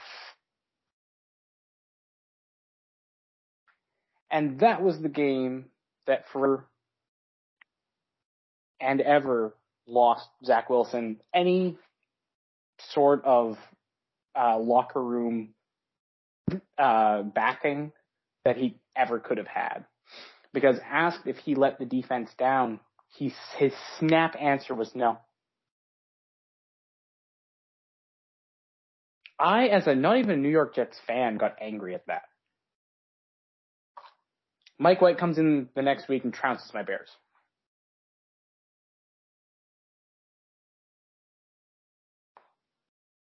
In fairness to Zach Wilson, it was the Bears. Sure. I get it. This is the Bears after they'd sold the entire team, too. But, like, you've got to be kidding me. 2 yards of offense. They couldn't stumble into gaining yards. They struggled the whole year on offense. And they had, you know, I am sad Breece Hall tore his ACL. That sucks. And I hope that he comes back, and I hope he has a speedy recovery, and I hope he has, like, you know, an Adrian Peterson-like return to football, because Breece Hall was a shining star on this team as a rookie running back. He was awesome. His burst, his power, amazing. I'm also hoping that Elijah Vera Tucker comes back on their line, because he was their best blocker, and he got hurt pretty badly and was out for the rest of the season. And I'm hoping that he comes back and is stronger and has like a good, because again, Jets were fun when they were playing well. I loved Sauce Gardner wearing the cheese head in Green Bay after they beat them on the road. And that's the kind of stuff that I'm here for. Sauce, by the way, looks like a mix between rookie Marshawn Lattimore and like in his prime Champ Bailey in terms of the way that he covers. He doesn't get a lot of picks. He got a couple on the season, few on the season, but he locked players down. You couldn't get the ball past him. He has amazing no-look defense. He's screening people's eyes without committing PI. He's tipping balls out of the way with just flailing arms. He's doing things where he's covering people so well that you can't throw the ball to him or his side. It was awesome. I think his passer rating allowed on the year was less than 70. Passer rating, not QBR, which is like out of 100. Passer rating, which is out of 158.3. Sauce Gardner was the sauce on defense. It was awesome. Quinnen Williams was a monster on the line. They have an extremely high caliber defense, and then they had the saddest, most pathetic quarterbacking situation I've seen. Garrett Wilson looked like an all-star as a receiver. Breece Hall hopefully comes back healthy, and when they, was an all-star running back for the first few weeks of the season. Their offensive line didn't look too bad until Elijah Vera Tucker goes down, and then they kind of lost a lot of blindside blocking. But like, that quarterback situation looked bad from Flacco to Flacco, because he both started and ended the year for them. But Flacco, then Wilson, then White, then Wilson, then White, then Flacco. That was their quarterbacking situation for the entire year. It was, I can't think of a worse quarterbacking situation aside from maybe the Tennessee Titans the entire year. They were terrible. Kristjan, I'm going to stay with you.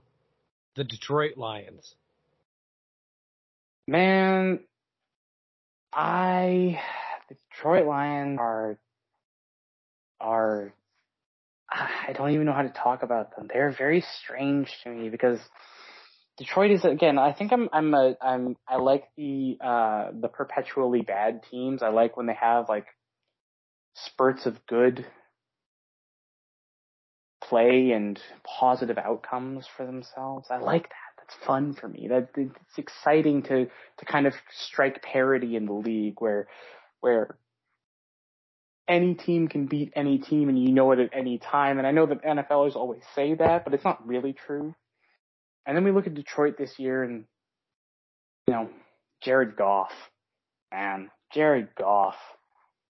starting the year. Detroit looked rough. Then they started to look a little dangerous. Amon-Ra St. Brown, Pro Bowl wide receiver, in my opinion. I don't think he made it. I actually don't know. I should check that. But Amon-Ra St. Brown was nasty. They had solid defense. Jared Goff, very, very, I would say, in the top half of quarterbacks this year, at least, if not top 10, at least stats-wise. Like, he played well down the stretch. And Dan Campbell is the coach. Man, I remember his first presser as a head coach telling people that you're going to get kicked down and they're going to bite off your feet and then your kneecaps and crazy talk like that. And Dan Campbell pulled that team together and they went 8-9. And props to that, they played well, especially through midseason. Like midseason and after. They played well. They were in contention for a playoff spot. They got eliminated in week 17 and then they went out and eliminated the Green Bay Packers. Insanely strong finish to that season. And honestly, it was always good football. I don't think the Lions played up to a lot of teams that were better than them. And they made every game good contention. It was fun to watch. Amon-Ra looked unreal as a wideout for that Detroit team. And I'm excited to see them next year, honestly. I want to see what happens next. Kyle, Detroit Rock City. Okay. We'll start with the negatives. This defense is a mess. Yep. Should have mentioned that. It's real bad. And it is something they're going to need to fix. They gave up. A big reason why they were losing games is they were giving up points on top of points. And, they only held their opponents to under 20 points, 4 times. 5 times? Oh no, the Packers. Boy, the Packers really choked that out.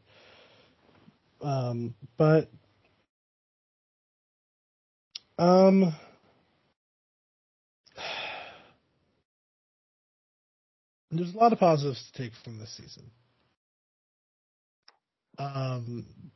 Jamal Williams had 17 rushing touchdowns. It's just kind of hilarious.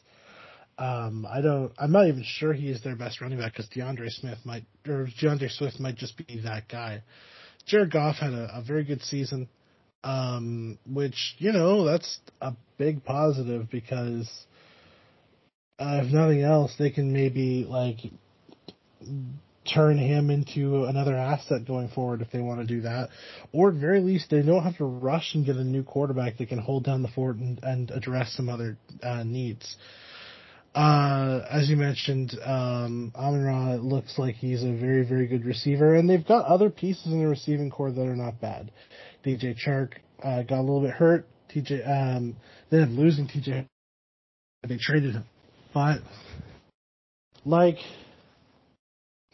there are pieces here. They're building an offensive line, which is starting to get better. Like, Jared Goff is notorious for taking sacks, and he only took 23 this year, which is, sign of things moving in the right direction.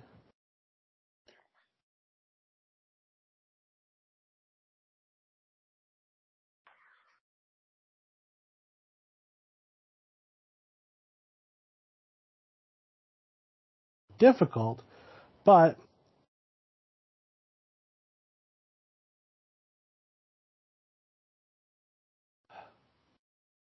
it's going to be difficult for the Detroit Lions to address their needs on defense, but thanks to the Los Angeles Rams, they do have the 6th overall pick this year, so that can get you a pretty good defensive player for sure. Kyle, I'm going to stay with you. Green Bay Packers.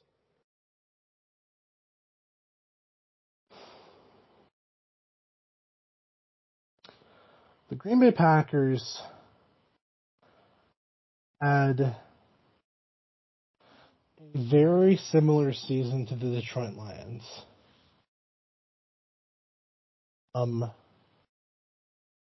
Strong finish after a terrible start.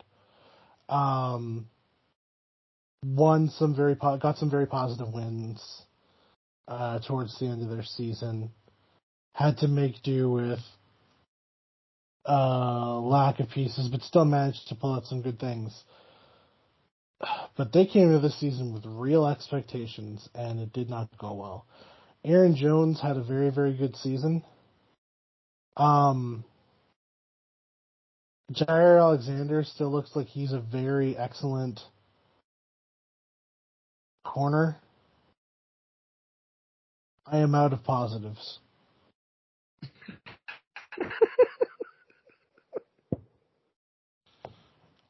I feel lucky to have gotten the 2.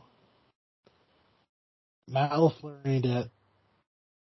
Aaron Rodgers looks like he's at the end of his rope. They do not seem like they're very confident in Jordan Love, but we'll see. I think he might be the guy going forward. I mean, I guess, the reality is you keep Aaron Rodgers if he wants to come back, but who even knows? The receiving core has just always been bad, and it got worse. Their best receiver is Alan Lazard, and, no disrespect, but you got to do better than that. And Aaron Rodgers is going to blame anyone who's not Aaron Rodgers, and there are problems with that certainly, but I can't disagree that at the very least this team was horribly mismanaged. And the reality is that Matt LaFleur's on the hot seat, and I don't see how this can get better, because there just doesn't seem to be any positives to take away.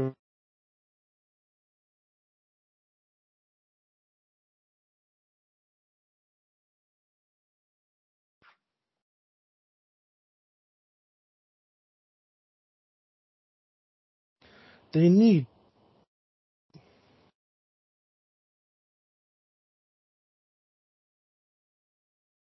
needs are so high in Green Bay.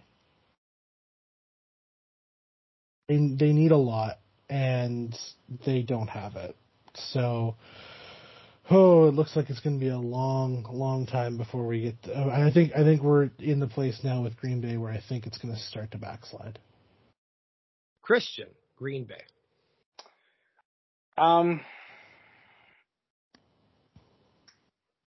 God, this team. I mean, Kyle missed one positive for them. That they got one of the best names retired in their uniform in the NFL. It is official as of midseason. Clinton Dix retired as a Green Bay Packer. So that is a positive because you have just up there of all-time names. Not all-time players, but all-time names for sure. Clinton Dix. Thank you for having such a great name. But Yeah, I think, hi Green Bay, welcome to mediocrity. Mediocrity seems optimistic. You know what, I wasn't going to try to break it to them that hard because I'm a Bears fan, Kyle, and I just can't trust what I don't say about the Green Bay Packers. They'll still beat the Bears twice a year, but like aside from that, it's going to be really, really tough for them. He owns me. He still owns me. He's always owned me. He's going to retire and own you. I know. I will say one more positive thing about the Green Bay Packers, in all seriousness, is that Kristjan Watson, despite having some real slick hands at the start of the year, did come up with a few good games and looks like he could be a good at least number 2 option, if not a number 1 option, if he can get some of those drop problems under control. He had a couple of really good breakout games, really good moves and some good speed, and catches well over the middle. So, like, that's one receiver-ish problem down, but I think as a number 2, he'd be better than number 1. Aside from that, yeah, Jair Alexander looks like a good corner. And yeah, there ain't a lot else that's looking positive about Green Bay. Rodgers looks like if he's not gone, I don't know what they're going to do with him. They're paying him a lot of money to be unhappy there. They poorly manage the team. They're probably not going to pick up a lot of stuff for the offense or the defense with what they have in terms of cap space and trade assets. So hopefully they draft well. I think they're going to be, again, like, welcome to mediocrity, but I think that they're under 500 season. They will get back there eventually, I'm sure, but I think they're under 500 seasons start this year and continue on for the next few. Granted, this is also my hope because I am a Bears fan, so. Kristjan, normally I'd start with you for this next team, but Kyle, it is your team. The Raiders. The Las Vegas Raiders. Talk to me about this team.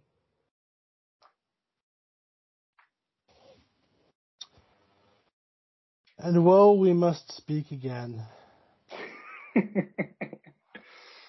A fraud? Ballad of the Las Vegas Raiders. No. Because as soon as they decided to get rid of Rich Bisaccia and replace him with Josh McDaniels, there had no hope. Any hope that was there was now gone.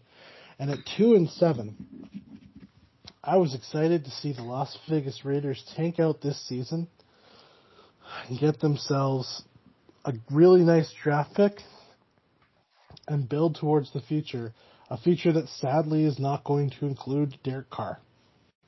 But then they had to go win 3 in a row. Thanks, Chargers. Thanks, Seahawks. It's not like you guys were trying to, like, compete in the playoffs or anything like that. Thanks, Patriots. Literally giving the Raiders the ball to win that football game. Just handing it to them. Here, you take it. Knock me over and win. It's what I deserve. That do-si-do thing that Kansas City did at the end of the season. Ring around the rosy for the win, baby.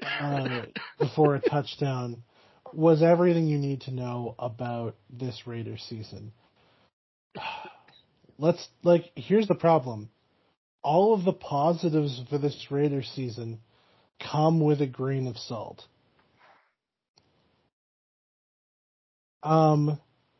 Derek Carr had, like, an okay season. He's not going to be around anymore. They started Jared Stidham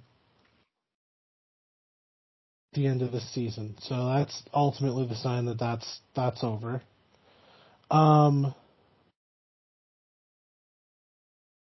Josh Jacobs had a monster year. 340 carries for 1,653 yards and 12 touchdowns. That's 4.9 yards per carry. That is a great, great season. I don't know if he's going to be sticking around because I'm not sure they want to sign him long term. Darren Waller regressed and then got hurt. Devontae Adams had also very quietly 1,500 yards and 14 touchdowns through the air. Devontae Adams is absolutely that guy. Who's going to be throwing to him next year? The defense still has its problems. There was some signs of improvement, but then it really unraveled. Max Crosby, at very least, looks like he's a very, very good pass rusher. But aside from that, we got, and the last hurrah we could possibly get out of Chandler Jones. This secondary is real bad, and the linebacking core remains abysmal and has for years. All names team competitor Divine Diablo aside. That's an all names. That's an all names winner right there. This team was awful this season, and they managed to string a few wins together to start to make things look competitive. But if Josh McDaniels is not starting next season on the hottest of hot seats, we've got some big problems, and I'm worried that he's not. So this is where we're at. It looks like it's gonna be tough sledding for the Raiders going forward, and the reality is it's an unfortunate situation that happens over and over again. Rich Bisaccia seemed to be that guy, dragged that team to the playoffs last season, and for his efforts he got fired and was a special teams coordinator this year. Well, congrats, guys. And now there's rumors of we're going to be reuniting Josh McDaniels with Tom Brady. Excuse me while I vomit up my lunch. This team sucked this year. You know what? With you two doing the football show, it makes me feel so nice to love a winning team.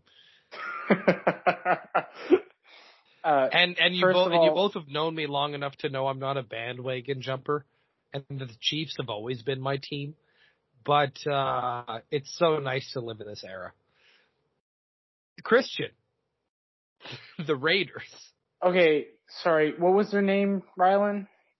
The Las Vegas Raiders? Sorry, the Fraud Vegas Raiders? Oh. Like Fraud of the Year, Fraud Vegas Raiders.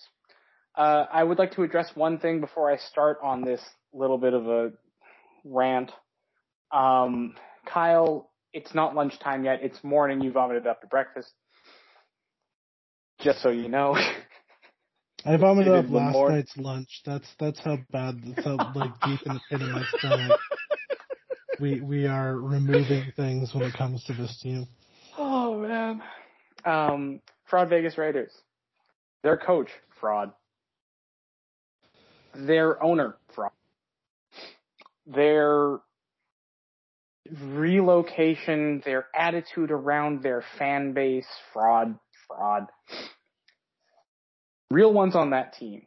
Devontae Adams, was great. Josh Jacobs, fantastic. I will even say it, Derek Carr, I would like to point out, was just named to the Pro Bowl. Which is very telling of the Pro Bowl, less so his season. Yeah, I understand, but four-time Pro Bowler Derek Carr, thank you. He's going to be the coach. He's going to be the quarterback for the Jets next year, and I'm going to throw that up again. I mean, yeah, the Pro Bowl is a fraud because the next quarterback there, his backup in the AFC is Tyler Huntley. So the Pro Bowl's a fraud too. The bonus fraud Pro Bowl. But the Raiders came in this season and I remember getting reviewed by somebody doing a music thing once. I have just a quick anecdote here. Is I remember getting this adjudication from a music competition that I was in, and it was talking about how piano solo that started this jazz piece was really good, and then I remember seeing the adjudication page 5 times underlined and in all capital letters, this is the Raiders season this season, fumble. They were 6-11 with Max Crosby and Chandler Jones coming at you. Hunter Renfrow and Devontae Adams and Derek Carr and Josh Jacobs and Darren Waller. Skill positions that you need. Their defense was Swiss cheese on good days.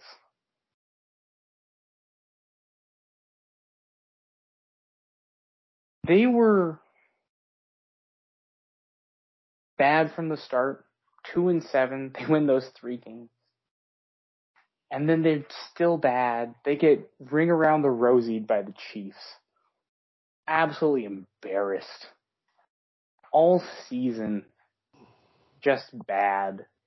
And we're calling, people around the NFL and even the Raiders themselves calling themselves a playoff team, thinking they'd be a contender. They were bad. Their coach is terrible. Josh McDaniels is coming back. He didn't get fired because I don't think that they can afford to fire him. The team is a team of frauds. I hope Tom Brady joins the Raiders. I think he'll be on the 49ers, but I hope he joins the Raiders so that we can just watch the shriveling end of that franchise. No, not the franchise, but his career just sadly go kaput on a fraud team with a fraud coach and a fraud offense and defense.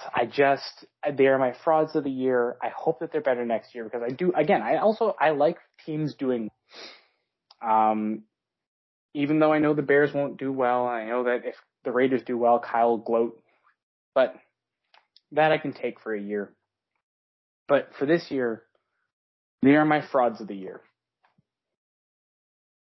And I think that is a well-deserved title for them. Speaking of frauds of the year, the Los Angeles Rams won the Super Bowl last year. And here we are talking about them. Kristjan, I'll let you start. I wouldn't even call them frauds of the year. The injuries got them so thoroughly this year.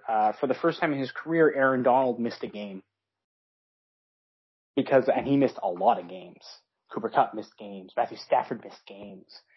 Sure, they started out badly to the Bills, but the Bills were stacked this year, and they came out strong and blew the doors off the Rams. And then the Rams just kept getting hurt and hurt and hurt and hurt. They lost O linemen, they lost D linemen, they lost everything and anything they could have called a receiving core. They fell to the injury bug, I think, worse than anybody, to the point where on a Tuesday, they signed Baker Mayfield, and then he comes in and beats the Ravens. But, he had a few days of not even practice. He had walkthroughs to get an idea of what the team was going to be doing, and then they got another injury at quarterback, which tossed them into a situation playing Baker Mayfield, who doesn't know the playbook. That team, I think, was the team bitten worst by the injury bug, and it sucks. I don't think they're frauds. I just think that they had some bad luck and some playoff hangover. I think that next season they'll be fighting for the NFC West and are going to be fine. I hope that Sean McVay doesn't bail for TV in the next few years because I do want to see what he does as he, turns into a 7th or 8th year coach or 10th year coach because he's young and he's really good at designing things offensively and has at least now a viable understanding of defensive things, has good coordinators, always hires well, is a pretty good coach. And I think the Rams will come back from this. And also, honestly, they sold out last year to get that ring. I don't think they need anything this year. I think they're okay with losing a lot of games and just trying to regroup. I know it sucks for their draft because they had to sell their draft picks to get her, but they got the ring, and that's more than 31 other teams can say from last year. Kyle, the Rams. The Rams also had the issue where their first pick in the draft this last year was 104th. there was no help coming, and when things started to unravel, there was no way to save it. And that's ultimately the thing for the Rams is like once things started to go bad in terms of injuries, there wasn't any saving it because there's no way to undo it. And let's be clear, he might have been hurt a bit too, but Matt Stafford had a bad season this year. And like it's easy to forget all the players that made this team really good last year. And part of it was Matt Stafford had a much better season, though he still was like the same gunslinger Matt Stafford, throw those picks because whatever, guy last year. And this year it was a serious problem. Like, obviously you're talking about an Aaron Donald who was reduced to not being able to play the same level of play that he was the season before, but like they lost a lot of defensive pieces. And they tried to replace them, and it didn't, quite go the way they wanted to. And even some guys played well. Jalen Ramsey had a pretty good season. Leonard Floyd had a very good season. Bobby Wagner had 140 tackles as he continues to be a tackle machine. But like, hold on, Bobby Wagner had 141 tackles because I will count that big hit he put on a protester that ran onto the field. But like, aside from a hilarious beatdown of the Denver Broncos towards the end of the season, this season was just an absolute bust. They beat nobody of consequence. Their wins were against the Broncos, the Raiders, the Panthers, the Cardinals, and the Falcons. I don't know much about football, but I know those wins don't mean much. Which means that, like, the Cardinals, fortunately, are in their division, so they got one win in their division, but like, no, they took beating after beating from anybody who had any sort of real team. They lost close games, they lost like games that weren't really close. They just sort of got laid out this season, and you're asking me to get excited about next season for the Rams? Because I really can't. Lest we forget, they don't have their first round pick this year either. That belongs to the Detroit Lions. That was 6th. Flags fly forever, but you're paying for this one for a little bit at the very least. Kyle, I'll start with you with the Seattle Seahawks.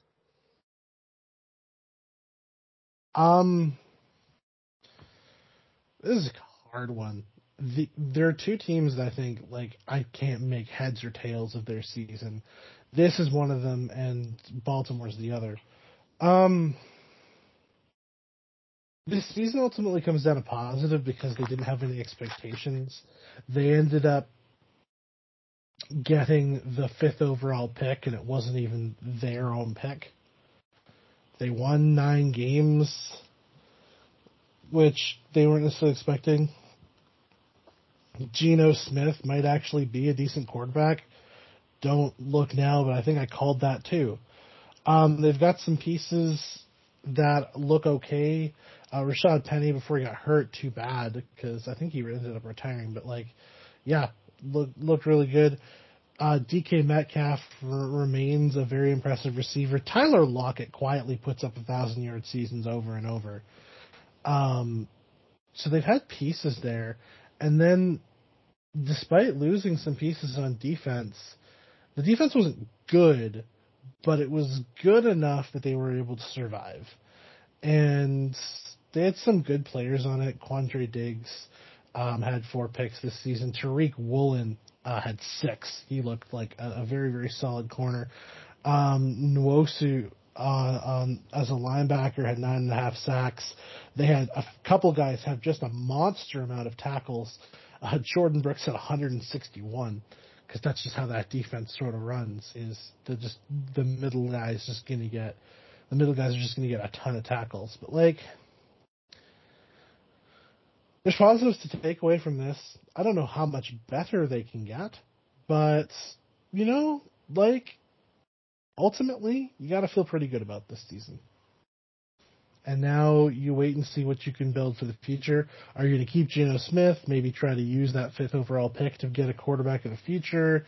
Maybe use it to build on the success and get a marquee player on that defense and try to make it better. There's a lot of options that you've got, and I think Seahawks fans get to be excited. And once more for the back, Broncos country, let's ride.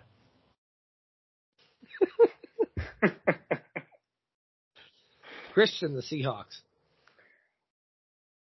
What a shocker. I don't have much more to say that Kyle already said, but I will mention one name that Kyle did not mention, and it is their backup to Rashad Penny at the start of the year, Kenneth Walker III. That rookie had a season. Tariq Woolen also had a season. Those guys were good. They were strong assets to the team. Geno Smith really rose above what people gave him credit for, and he did seem like he was better than the Jets and Giants gave him credit for. He played well. He played really well, actually. So kudos to him. Again, you can't say enough about Tyler Lockett and DK Metcalf. The only thing I will say is Starbucks, you got to give DK Metcalf a coffee deal. Because you're missing out on you're missing out on a brand name endorsement for Decaf Metcalf. Come on. You're missing it. Come on, Starbucks. Pick it up. You're in Seattle. But aside from that, Seahawks had a season. They really played well when they needed to. They didn't play as well when they didn't need to, or against, they played down sometimes to competition, or maybe played at the level that we thought that they were going to be at against competition that was similarly leveled. But they won a lot of good games. They played strong. They made the playoffs. Yeah, they got one and done, but you can't blame them for giving it the old college try. They put up numbers. They did things well. They had, again, some standout performances by players young and old, and kudos to them for really sticking with it. Pete Carroll might be the oldest coach in the NFL right now, but he still knows what he's doing. Kristjan, I'm going to stick with you to talk about the Pittsburgh Steelers. Okay, we got to say it up front. Mike Tomlin is a shiny golden god to maintain after the start to this season, to maintain his winning record or his non-losing record seasons. He has never had a losing record in a season. And it is incredible that he has managed to keep that team above or above 500 at the end of the season since 2007.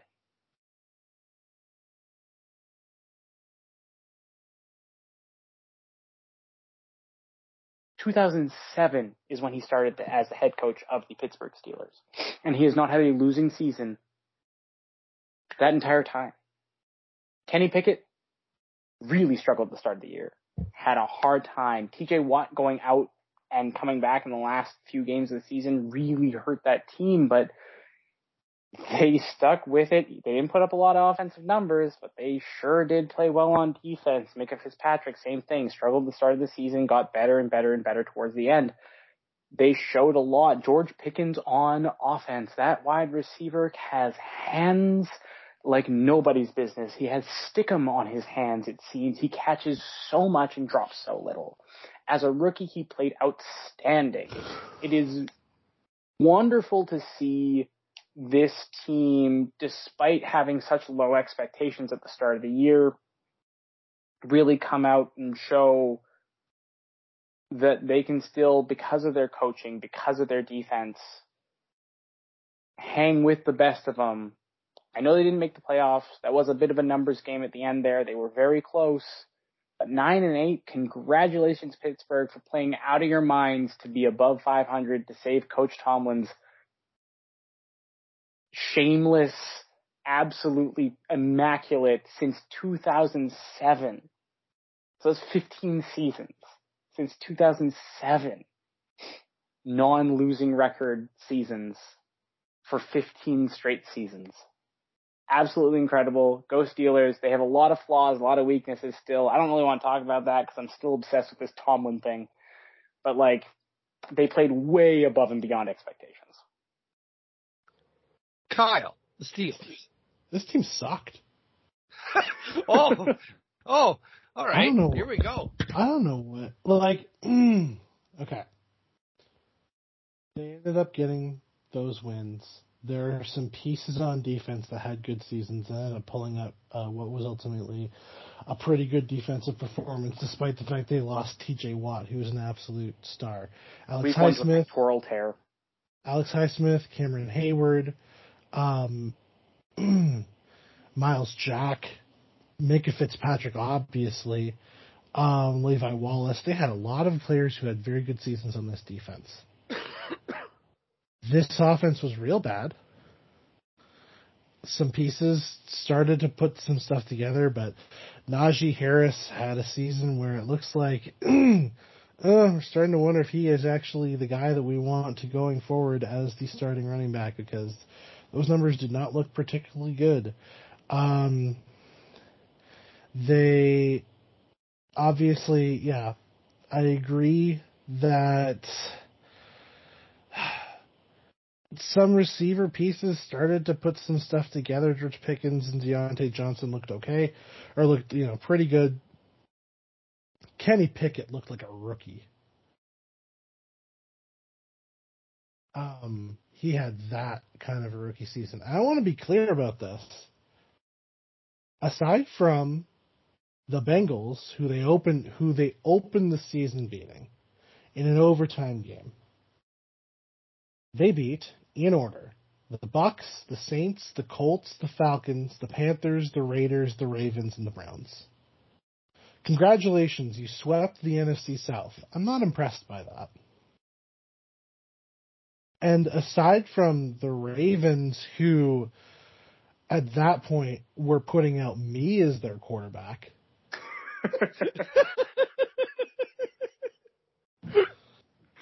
like, none of those wins are impressive. And, like, look at the scores, too. Like, they beat the Raiders 13-10. They beat the Falcons 19-6. Go back to the earlier parts of the season. You want to see how they played against real teams. Buffalo beat them 38-3, and Philly beat them 35-13. And I don't think those games were even that close. Like, they got the 9 wins they needed to keep Mike Tomlin's shining record alive, and yet I'm not positive he's going to survive the whole of next season. The reality about this team is that there's pieces on defense that look good, but the injuries are starting to pile up for a lot of them. A lot of those guys have got some city miles on them, and between Kenny Pickett and Mitch Trubisky, they do not have a quarterback right now. Maybe we can say Kenny Pickett started to pull it together towards the end of the season, and if you want to try to hold out hope for that, that's fine. But, like, oh boy. Next season, they're not going to... I'm actually going to look this up because I am actually curious which division they're getting next season to see what their schedule looks like.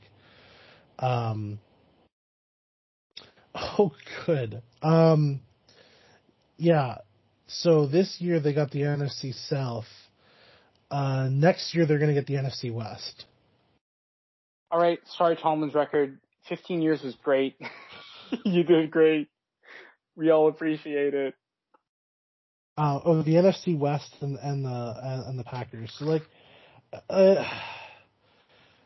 like there's some hope, some reason for some optimism, I guess, but it's like the big thing is going to be can Najee Harris right the ship? Can the receivers take the next step? And can Kenny Pickett actually prove himself to any level of consistency as a quarterback? And if the answer to those questions aren't yes, it might be some down years. It might be some lean years for the Pittsburgh Steelers. Kyle, I'm going to start with you. Houston Texans. We're in our final two, guys. Do we need to actually talk about this team? The Houston Texans were an irrelevant franchise for the entirety of this season. Their wins this year came late in the year against the Titans, and in hilarious fashion beating the Colts to ruin their tank. They beat the Jags early on, and they tied the Colts. La-di-da. This team looked awful. It is one of the worst football teams we have ever tried to put to field, and Lovie Smith, God help him, did everything he could to get them to play like somewhat competitive football. Jalen Peacher hit 5 interceptions this season, but most telling as a defensive back, so that's impressive. But most telling for him, he had 147 tackles. That means maybe he was pressing up on some of them. He did have 5 tackles for a loss, but that means somebody was getting to him where he had to be the guy to stop them 140 or 99 solo tackles. So almost 100 times he was out there on his own having to stop somebody. Like, the Texans were a tire fire. And Davis Mills, I think they tried to have some positive hope with him. It's hard to even tell if he's any good because, like, this again, the team is awful. But this team is broken. They got to start building things from the ground up. Fortunately, this is a draft that has more than one quarterback prospect, so maybe you start by getting a quarterback in that with that first pick, and you do have the 12th pick as well because of the Browns. Browns, but yeah, they need everything because of the people they left in charge before. They deserve every bit of this, and good luck to Miko Ryans because you have your work cut out for you, and I do not envy you at all. Kristjan, the Texans. Kyle basically covered it all. I'm going to go a different route with this. I'm going to talk about Lovie Smith. Lovie, we knew you was a real one as a Bears fan. We knew it. We knew it. You gunslinger, you called those plays. You made sure to go for 2 on that last touchdown to make sure that the Texans won because you knew you were getting canned at the end of that game. And that moved the Houston Texans out of the first draft position and gave it to the Chicago Bears. He was the Bears head coach for years. About a decade ago, like 10, 15 years ago, was the Bears head coach for years and was really, really, really good in that position. He brought them to a Super Bowl. He did. He was in 2004. He was the Super Bowl head coach. They lost to Peyton Manning and the Colts, but terrible game. Lovie, it was the mud bowl of mud bowls and just a sad time. But Lovie Smith, I knew you were still a Bear deep down on the inside. I know, even if he denies it, I know why he called those plays and ran that team like he did at the end of that season. He knew he was getting fired. He gave one last gift to the Bears. And I love him forever. I love you, Lovey. I really do, because that made my day that day after an abysmal season. It's terrible play from my team. Lovey, you pulled through for me one more time, and I really hope you get a job this upcoming year because you do deserve it. You are a good head coach.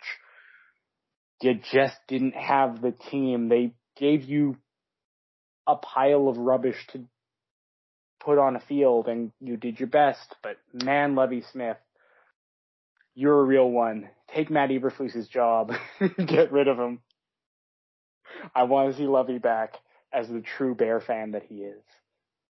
All right, guys. The final team that we're going to talk about, the Baltimore Ravens. Kristjan, I'm going to start with you. Tell me about their season. This is a tale of two teams. This is the Lamar Jackson-led Baltimore Ravens and the Tyler Huntley-led Baltimore Ravens. By the way, Tyler Huntley, congratulations on making a Pro Bowl. For as much as that's worth, it's not worth much because you were not a Pro Bowl deserving quarterback. Sorry, dude, but you aren't. He threw for Lamar 2 Jackson. touchdowns. What is this? Pardon? He threw for 2 touchdowns. What is this? He's a Pro Bowler. Yeah, I know. That was my reaction to finding out that information. But Lamar Jackson, this is a tale of two teams, and this is a tale of pay that man his money. He got hurt the past couple of years. Yes, that's true.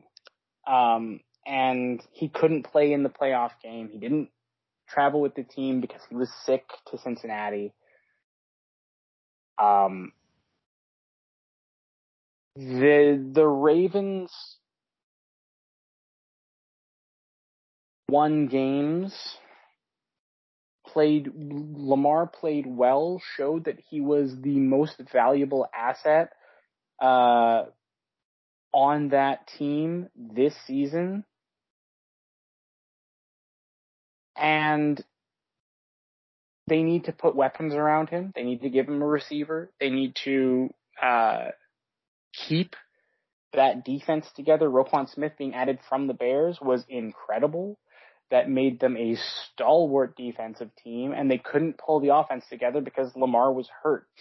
PCL probable. They called it a sprain, but it looks like it is it could be up to a partial tear in his knee.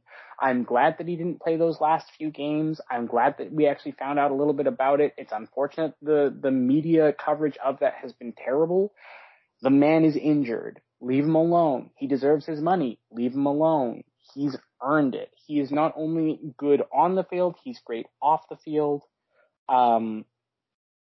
Is like the face of Baltimore when it comes to like a cultural sense for football. He is the guy, and pay him and get him pieces. Do things to make that team better.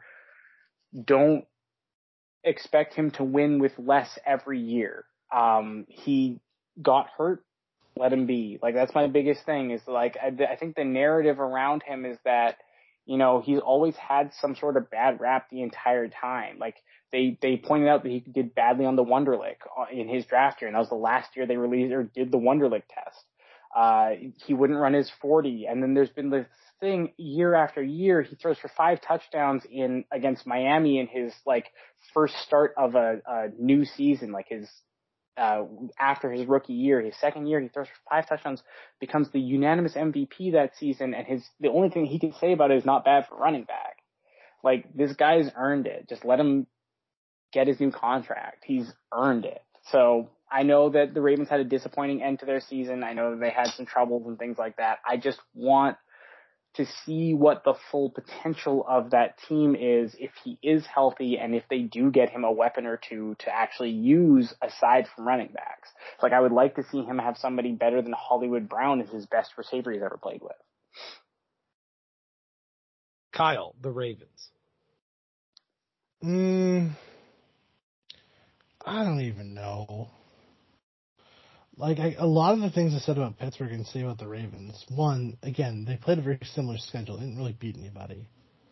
And, you know, there were severe problems with when they didn't have Lamar Jackson in as their quarterback. He went 8-4 this year when he started in the 12 games he started. So, like, he's obviously very talented. and they should probably keep him on and pay him. I do think I like John Harbaugh, but I think maybe Greg Roman isn't the answer at offensive coordinator.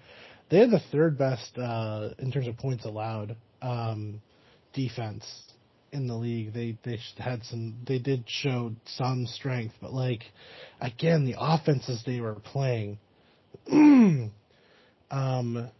Stop me if you've heard this one before. Aside from a win over the Bengals in the early parts of the season, before the Bengals really got going, wins over the Jets, the Patriots, the Bengals, the Browns, Bucks, Saints, Panthers, Broncos, Steelers, Falcons. They also went 4-0 against the NFC South. Like, without Lamar Jackson, this team is real, real bad. And I think hopefully they recognize that so that they make sure that Lamar Jackson sticks around. They continue to try to build this team around him because, this receiving core is great. But positives to take away from the defense, Justin Tucker is still a very good kicker. Very, very good kicker. Would like to see some guys get some more pressure on the quarterbacks and get some more sacks. Like the sacks leader, there was a tie between a couple of guys, including Calais Campbell, who's 36, 5.5. Oh no, sorry, Justin Houston did have more than that. So there's some positives to take away, but like the big thing is like without Lamar Jackson, this team might be real, real bad. So. Sorry, just a quick note to add is Greg Roman has resigned as the offensive coordinator at the Baltimore Ravens. Praise be. Again, kudos to Greg Roman for at least trying to build the offense around Lamar Jackson's strengths. I do think that is the way you need to go about this. But, like, the idea that, we don't want Lamar Jackson. Alrighty, but somebody else will get it. Like, yeah. As the thing about these, there's a potential in the offseason for a lot of quarterback volatility. Please don't let these guys go to the Jets. Don't let the Jets get Lamar Jackson. We just don't want to live in that world. All right, guys. I think I said off the top we were going to cover the playoffs, but we have gone almost 4 hours. Please cut this into 2 pieces. I'm going to try. I'm certainly going to try. Thank you guys so much for joining me to do this entire season review of the 2022-23 NFL season. Kyle, I could feel your stress through the Skype call about how long this has gone. Thank you. Thank you for doing this. And Kristjan, you are our NFL correspondent, and I'm so happy that we got you on before the end of the season to end the season. So thank you for joining me and joining us on the Sports Report. If you want to find any of our podcasts, you can find them at WNWallop on Twitter, WNWallop on Instagram, and if you want to find us on Facebook, just type in Wednesday Night Wallop. All of our podcasts are shared on the page, and you just look for myself and Kyle Joseph's name, and you'll find us there. Kyle, where can they find you on Twitter? At Legendary KJ, LEREGENDARYKJ. Kristjan, where can they find you on social media if they want to? They can find me on Instagram, and that's it, guys, because I am terrible at social media. It's my name with an underscore in between. So it's KRISTJAN_JOSEPH on Instagram. You can @ me if you want to find out about playoffs and stuff. I will talk playoffs with fans. I promise I will, but we do not have time today because, again, we've been going almost 4 hours. I think we're gonna try and squeeze a playoff show in before the Super Bowl, knowing we have some time. But with all that being said, once again, Kyle, Kristjan, thank you so much for joining me this morning, and have a good afternoon, good evening, and good night. You've been listening to a Wallop Media podcast. You can find us on Twitter @Wallop Media. The hosts of our shows are Rylan, Kyle, and DK. You can find Rylan on Twitter at RylanWallop and Kyle on Twitter at KyleWallop. Production is by RJ Spearin. You can find his work at facebook.com/SpearKingCO. Logo designs are by Maisie Mulder. You can find her work on her website, MaisieMulderDesigns.com. Our podcasts are hosted by Acast. You can listen to them on the podcast catcher of your choice or on our website, shows.acast.com/wallopmedia.